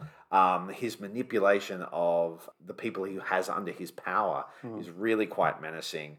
The scene at the end when he does the and he does the driving the car is aimed and ready to fire. Yes. There's some beautiful moments there, and you believe the Doctor at the end. Oh no, at the end he I get it mixed up with the other one when he goes, "I'm going to enjoy it." That's at the end of Autons, but this one he goes, "I'm here with you, Brigadier."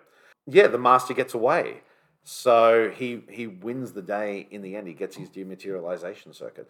But his relationship with Pertwee is really good in there, and his relationship with Mela is really good as well. Yeah. And he's just so suave, and he's just so cool in that. I think it's prime Delgado. It's interesting though because like 1 minute he's doing nuclear war, 1 minute he's alien invasions, next thing he's trying to do Magna Carta.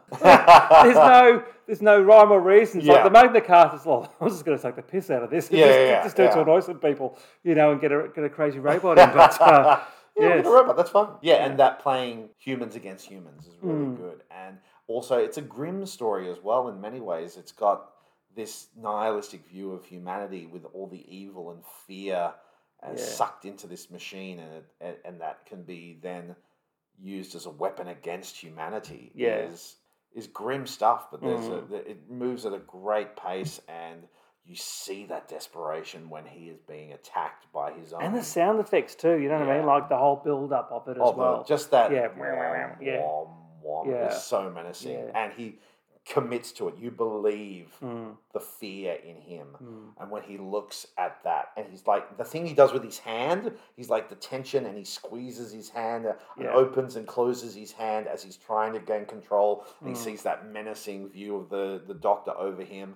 It's powerful cool stuff. It's great stuff. It's Delgado working hard. So Mind of Evil, do you prefer watching it in colour or black and white? Yeah, I watched it for so long in black and white, and the Blu-ray edition of it is immaculate. So the purist in me wants to watch it in color the whole time because that's how they watched it in TV in the really expensive houses that had a color TV. I didn't.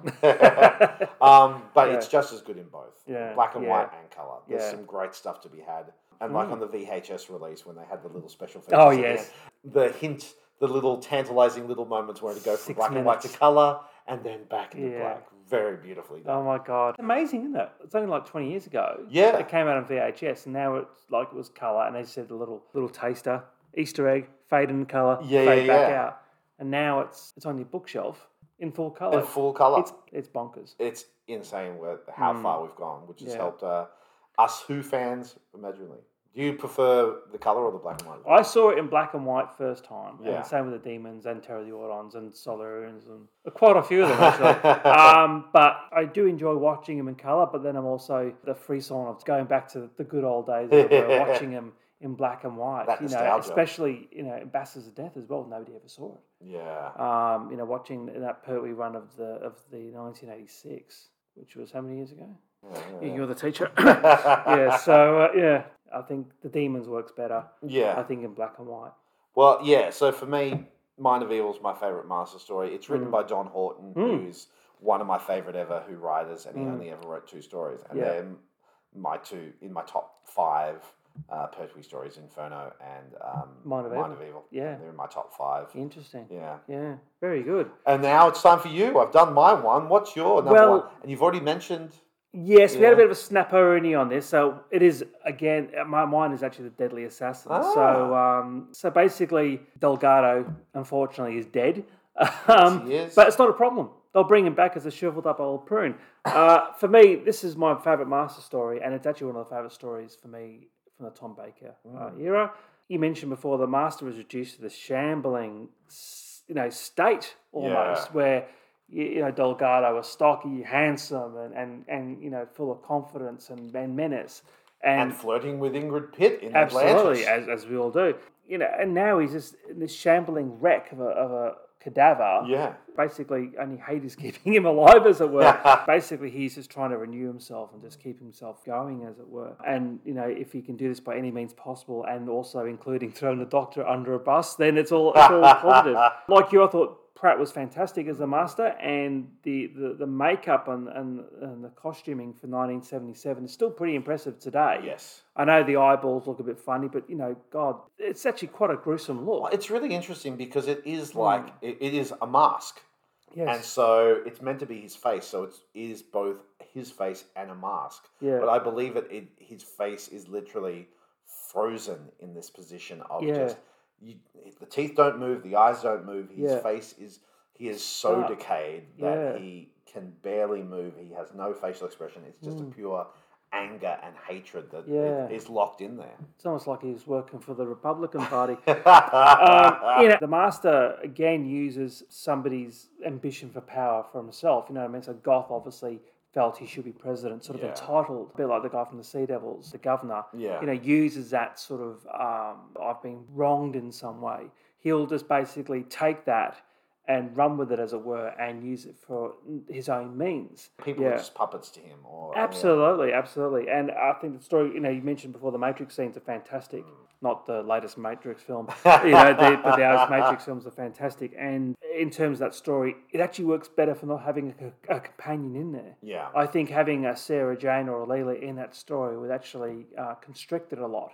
But just having, the focus solely on the Doctor and the jeopardy, he's got nobody else to sort of help him get him out of it. Yeah, and especially because, the last time we saw him is Frontier in Space, and there's some wonderful moments in there where you finally see an end to the arc of the Master's relationship with the companion, with Katie. That's right. With Jo Grant, because in the first story, he immediately hypnotizes her and takes her over to kill the Doctor. Yeah.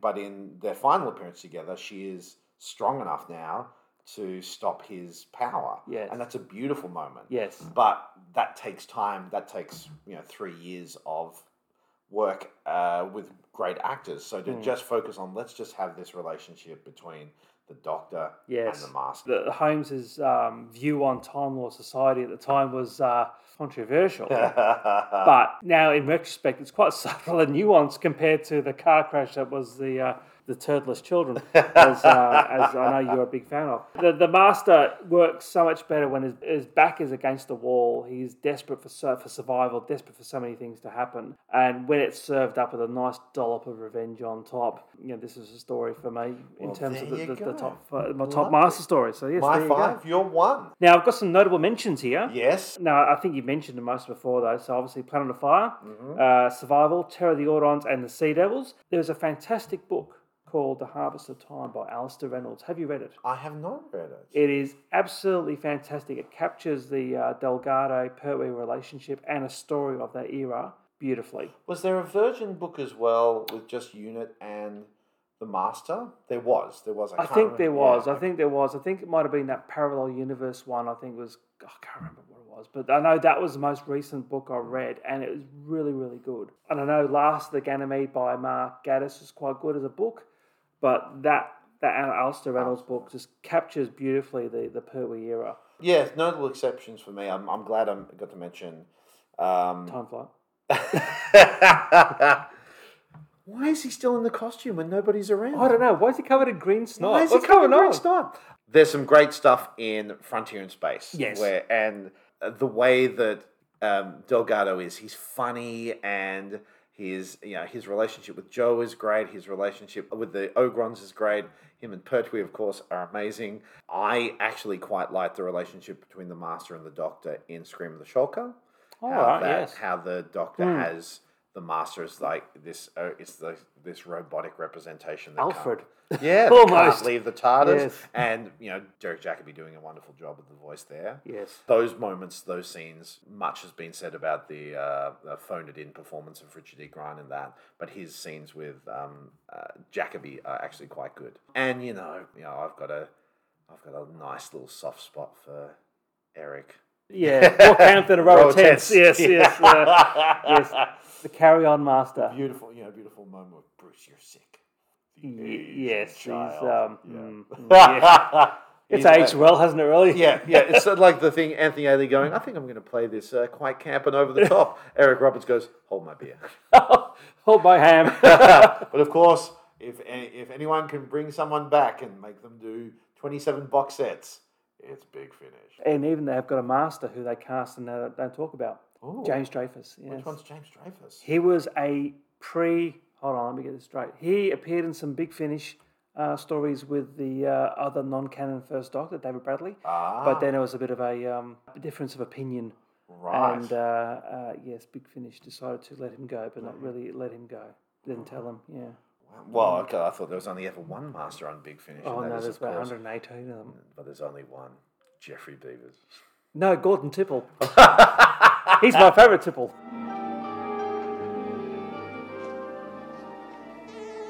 Oh, hello. I appear to have gotten stuck touching this grandfather clock in this antique shop. Well, while I'm waiting to die, here is my top 5 Master appearances. Starting with 2 honourable mentions. First off, Professor Yana is the Master. It's a damning indictment that Jacoby's 90 seconds as the Master outshines the collective runtime of all the modern Masters, but there you go. The power of the performance comes from the stark contrast between the kindly Yana and the vengeful and insect-hating reawakened Master. If only we'd had this Master instead of whatever the hell John Sims thought he was doing. And my second honourable mention is Anthony Ainley under the Khalid makeup. Time Flight deservedly comes in for its fair share of stick. Indeed, if this were a J-horror movie, you'd chop off its foot, stick it in a sack, then feed it its own vomit, just to make sure it gets the punishment it so richly deserves. That aside, what positive can we take away from this dog of a story? Of course, Ainley's over-the-top performance as the cosmic wizard Khalid. Amidst all the plasmatons, dodgy CSO and teeny tiny soundstage, not to mention you can see Peter Davison visibly realising perhaps Doctor Who isn't quite for him, Ainley's gibbering, nonsensical Khalid remains a firm favourite in this household. And now, our top 5. Eric Roberts is the Master. The better-looking Roberts sibling absolutely grabs the Vancouver scenery and takes a big wet bite out of it as he dresses for the occasion and almost steals the TV movie from Paul McGann. Robert cops a lot of stick for his movie choices, but it is clear in his appearance here that he is relishing the opportunity to play the role close to the knuckle and also unleashing when the occasion demands it. His Master is a sinister sociopath, a Time Lord operating right on the edge of existence, willing to do anything to live. John Sims Master in World Enough and Time / The Doctor Falls. Thankfully, we can forget the RTD version of the Sims Master, through the use of psychedelic drugs, a hammer and a small ferret of course, and instead embrace the Moffat version. John Sims' iteration of the Master in the RTD era was utterly awful, a gabbling maniac with all the subtlety of a hammer to the testicles.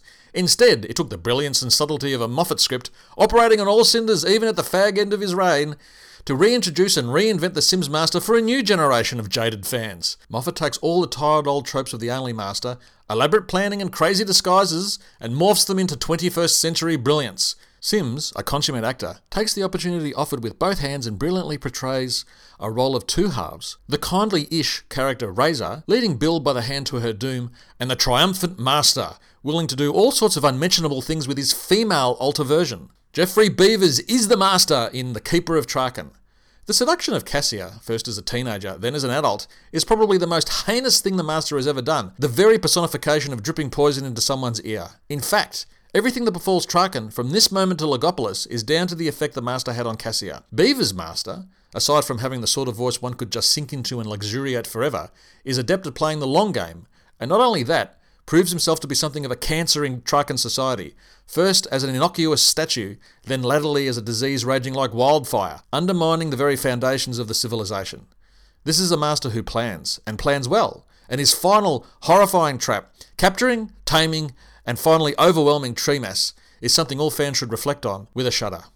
Anthony Ainley learns to be subtle in survival. After Anthony Ainley's delightful performance in Keeper of Traken, where he indicated he seemed to be an actor who would be an ornament for Doctor Who, his slide into camp buffoonery in stories like Time Flight, or irrelevance in stories like The King's Demons, was a sad sight to behold. It's bad when you know someone has the ability, and demonstrates again and again an inability or unwillingness to rise above some very duff material. That said, Ainley triumphs as the Master in survival. He balances the desperation to survive and control that is a hallmark of the character with a softer edge of malign intensity. It doesn't hurt that he's given a costume that far better suits him and a story that plays to his strengths. Peter Pratt rips it up in The Deadly Assassin. I first fell in love with The Deadly Assassin way back in the early 1980s when I devoured the novelisation. That blood-drippingly great cover hid a delightfully dark tale of political chicanery and bastardry, with Robert Holmes debauching the Time Lord Society the Dwas and Jan Vincent Rudsky had so come to love and admire. The diseased, corrupted outer shell of the Master is a perfect exterior glimpse of the insanity that has clearly devoured his mind and soul in his desperation to survive a failing body. Indeed, there is something to be said that the decay of the Time Lord Society aptly mirrors that of the Master. Pratt makes fantastic use of his voice in what is otherwise a physically limited role, and it is a voice that should lull all devoted fans of this story into a most nightmarish sleep. And finally, drumroll please! That's right! Roger Delgado is the Master in The Terror of the Autons. What can one say? In the space of one story, Roger Cesar Marius Bernard Delgado Torres Castillo Roberto absolutely shines and makes the role his own. It's a bit shocking and sad to realise he was only in the role for 2 years before his untimely demise far from his family in a remote and backward country. But fans of the show and of the man himself can take great comfort that he brought to us all an urbane, witty, determined and frankly fun portrayal as the Moriarty to the Doctor's Sherlock Holmes. I dare to say that on more than one occasion this great man outshone the other great man. Nevertheless, in The Terror of the Autons, the Master, with Delgado's magnificently controlled performance, leaps fully formed from Robert Holmes's forehead and into our rapt imaginations.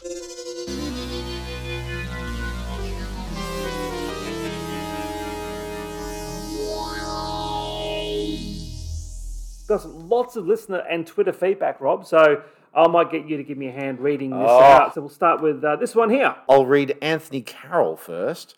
Easy, all of season 8, apart from Colony, and then add Sea Devils. All right, okay. It's almost like a recipe, isn't it? Yeah, really? yeah. Just take out Colony, add some Sea Devils. Yeah. Next up, we have the wonderful friend of the podcast, Dave Hoskins, saying there are other decent Master stories, but the only one he really works in is The Deadly Assassin. Daniel O. Mahoney wrote a great article about this in DWB, in particular how the Master is usually just a villain-shaped story point as opposed to a character, and he's spot on. He, she is written differently in the new series, in fairness. Brett Dickinson, his top 5 are Terror of the Autons is number 1, number 2, The Demons, number 3, Sea Devils, number 4, Frontier in Space, and number 5, Logopolis. Wow. He says Delgado is clearly the best version, but I also have a soft spot for Ainley as well. Clearly, we can see that. Yes. Next up, 26 Glorious Years. 5, Survival, Ainley's wonderfully understated swan song. 4, Deadly Assassins, predictable as ever, Doctor. 3, Terror of the Autons, I'm simply trying out a new model. 2, The Sea Devils. Oh, yeah. Yes. Not real, you know. And 1, The Demons. Existentially speaking. So there you go. Very good. So Andy Taylor is next, not the guitarist from Duran Duran. It's shame. Or is it? Actually, Duran Duran getting inducted into the Hall of Fame. As they should. I did press I got the Russian bots on that one. And when they do get into the Hall of Fame, you know what we'll do? Oh. Dance into the fire. Wild Boys. Yes, exactly. So number 1 is Terror of the Autons. His number 2 is Deadly Assassin. 3, World Enough and Time. The portrayal Sim deserved. Number 4, The Demons. And number 5, Mind of Evil. There's some great choices by these people. There's some very good choices. Very fine choices. The great thing is they reflect mine and yours.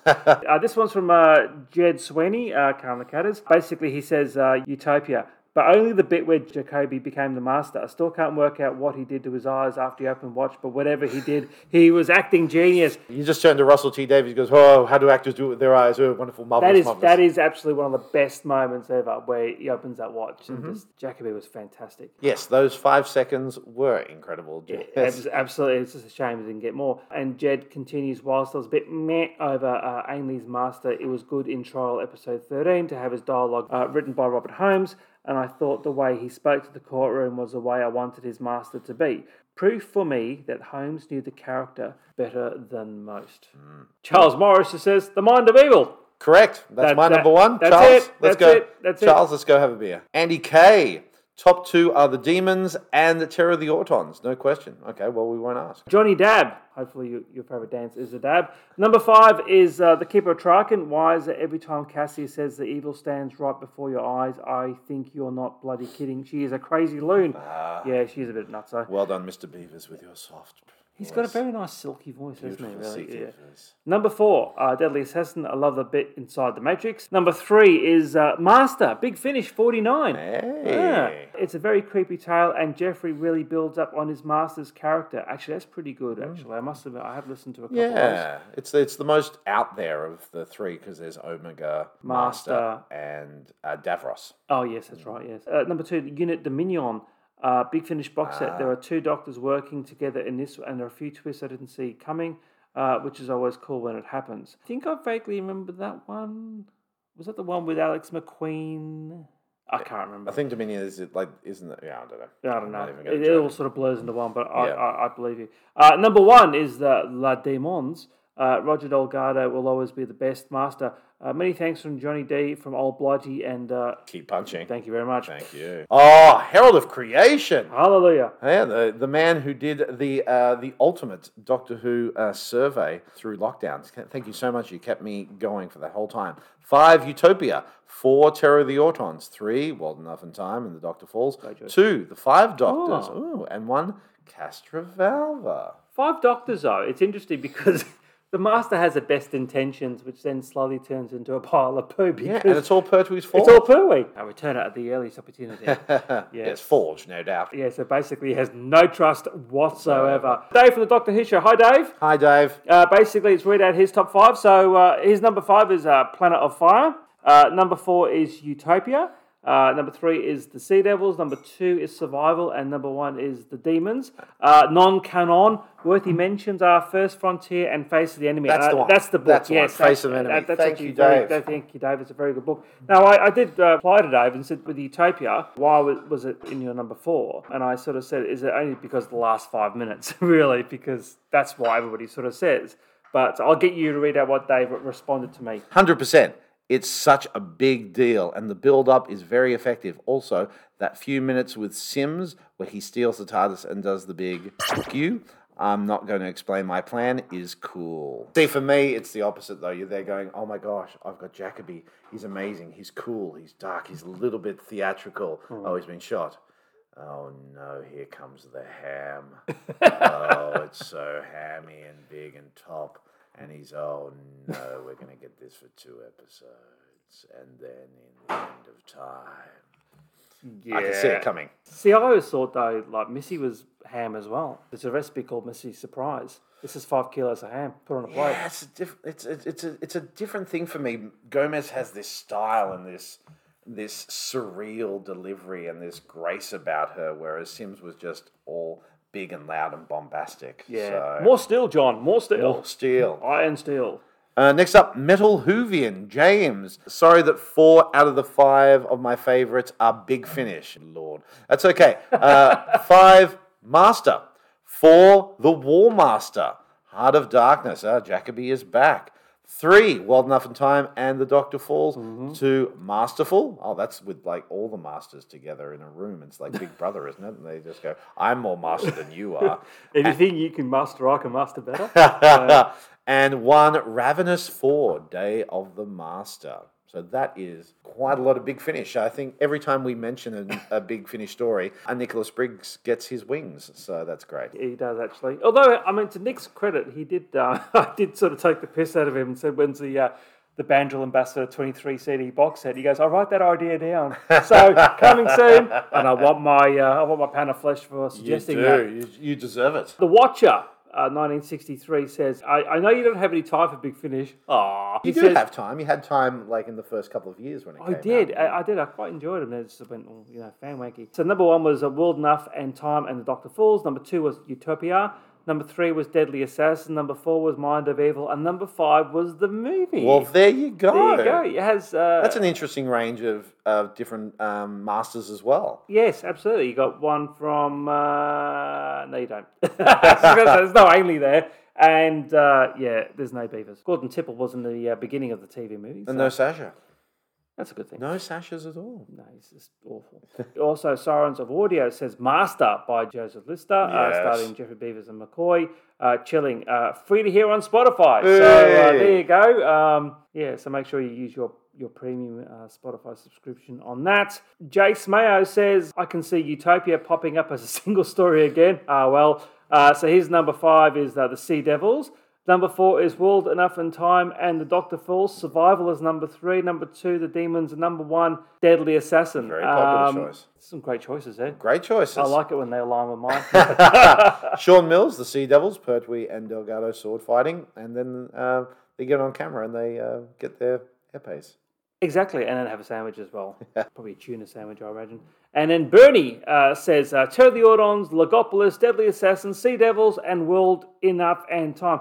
Lots of love for that World Enough and Time. It's a great story. Yeah, absolutely. So that's all our listener feedback as well.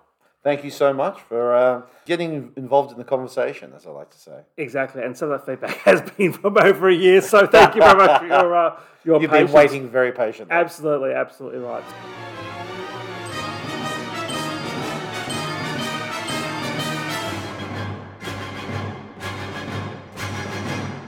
Rob, thank you very much for coming onto our podcast today. And again, apologies for the delay. You got pandemic. Axl Rose changing his recording dates every 3 days. So yeah, thank you for your patience. It was great to have you back. It's great to be back. I always love chatting with you guys. And Rob, I'm sending my love to you wherever you are. This episode going out is actually our 100th episode. Get out. Really? Yeah, I know. But as you know, we do things very differently here. So basically our 101 episode will be the hashtag celebration episode. So our next episode will be dragging through the archives. Great.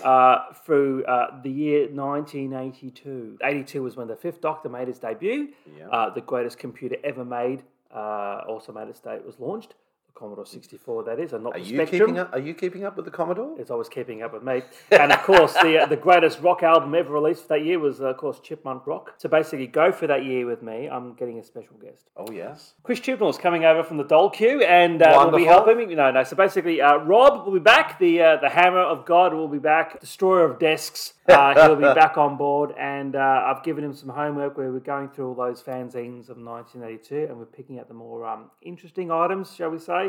And of course, going through all the letters pages and making sure that we read out the then addresses of famous Doctor Who fans. Well, that's the big thing, isn't it? Yeah, all those images of Capaldi have come out. Like we talked about it. Just that explosion, like him with Pertwee, him with How Sarah is good Jane. is that? That is fantastic. So great. That is actually fantastic. Yeah. I think I sent you one. It's like, look at this. And we're like, oh, you can tell the man had enthusiasm for the show back then. He lost it for a little bit. He became a proper artist, went to art school, burned all his Doctor Who stuff, joined a punk band with That's right. With Craig Ferguson. That's right. And I don't know whether you know, but Peter Capaldi's first film was actually a local hero. Yeah, it was. Well, and he got it from. He was in an elevator with the director. They got into a conversation, and the director remembered him and got him to audition and got him. There you go. Yeah, and he's great in Local Hero. He's great. So he falls in love with a mermaid. Well, don't we all? Actually, it's a very good film, and of course, Mark Knopfler wrote the music. Beautiful, beautiful piece of music. But thank you very much for coming over, Rob, and spending some time with not only myself but our listeners as well. And I'm looking forward to your 102nd episode, which will be top 5 guests on 42 to Doomsday. We'll call you. I'm just looking awkwardly away towards a corner of my room that needs a bit of a clean. But yeah, we'll get back to you. But thanks again, mate. Thanks for coming over. Rob will be back next episode as well, so we're looking forward to that. And prepare your eardrums for a explosion not heard since Hendrix played for the Beatles in 1967. It's going to be real. Thanks, buddy. Thank you. And keep punching! Chris Chibnall in the balls. You've just listened to another episode of 42 to Doomsday, the podcast that loves talking about Doctor Who. We'd love to hear from our listeners. Please drop us a line at 42todoomsday@gmail.com. We can be reached at facebook.com/42 to Doomsday. If brevity is your game, we can be found on Twitter at 42 to Doomsday. Please check out our blog, 42todoomsday.wordpress.com, where Mark and I occasionally have something interesting to say. Aside from iTunes, you can listen to us via Stitcher and Player FM. If you enjoyed listening to us, leave a review on iTunes. As always, thank you for listening. Have a great week. We'll speak with you again soon. Thanks, Gov.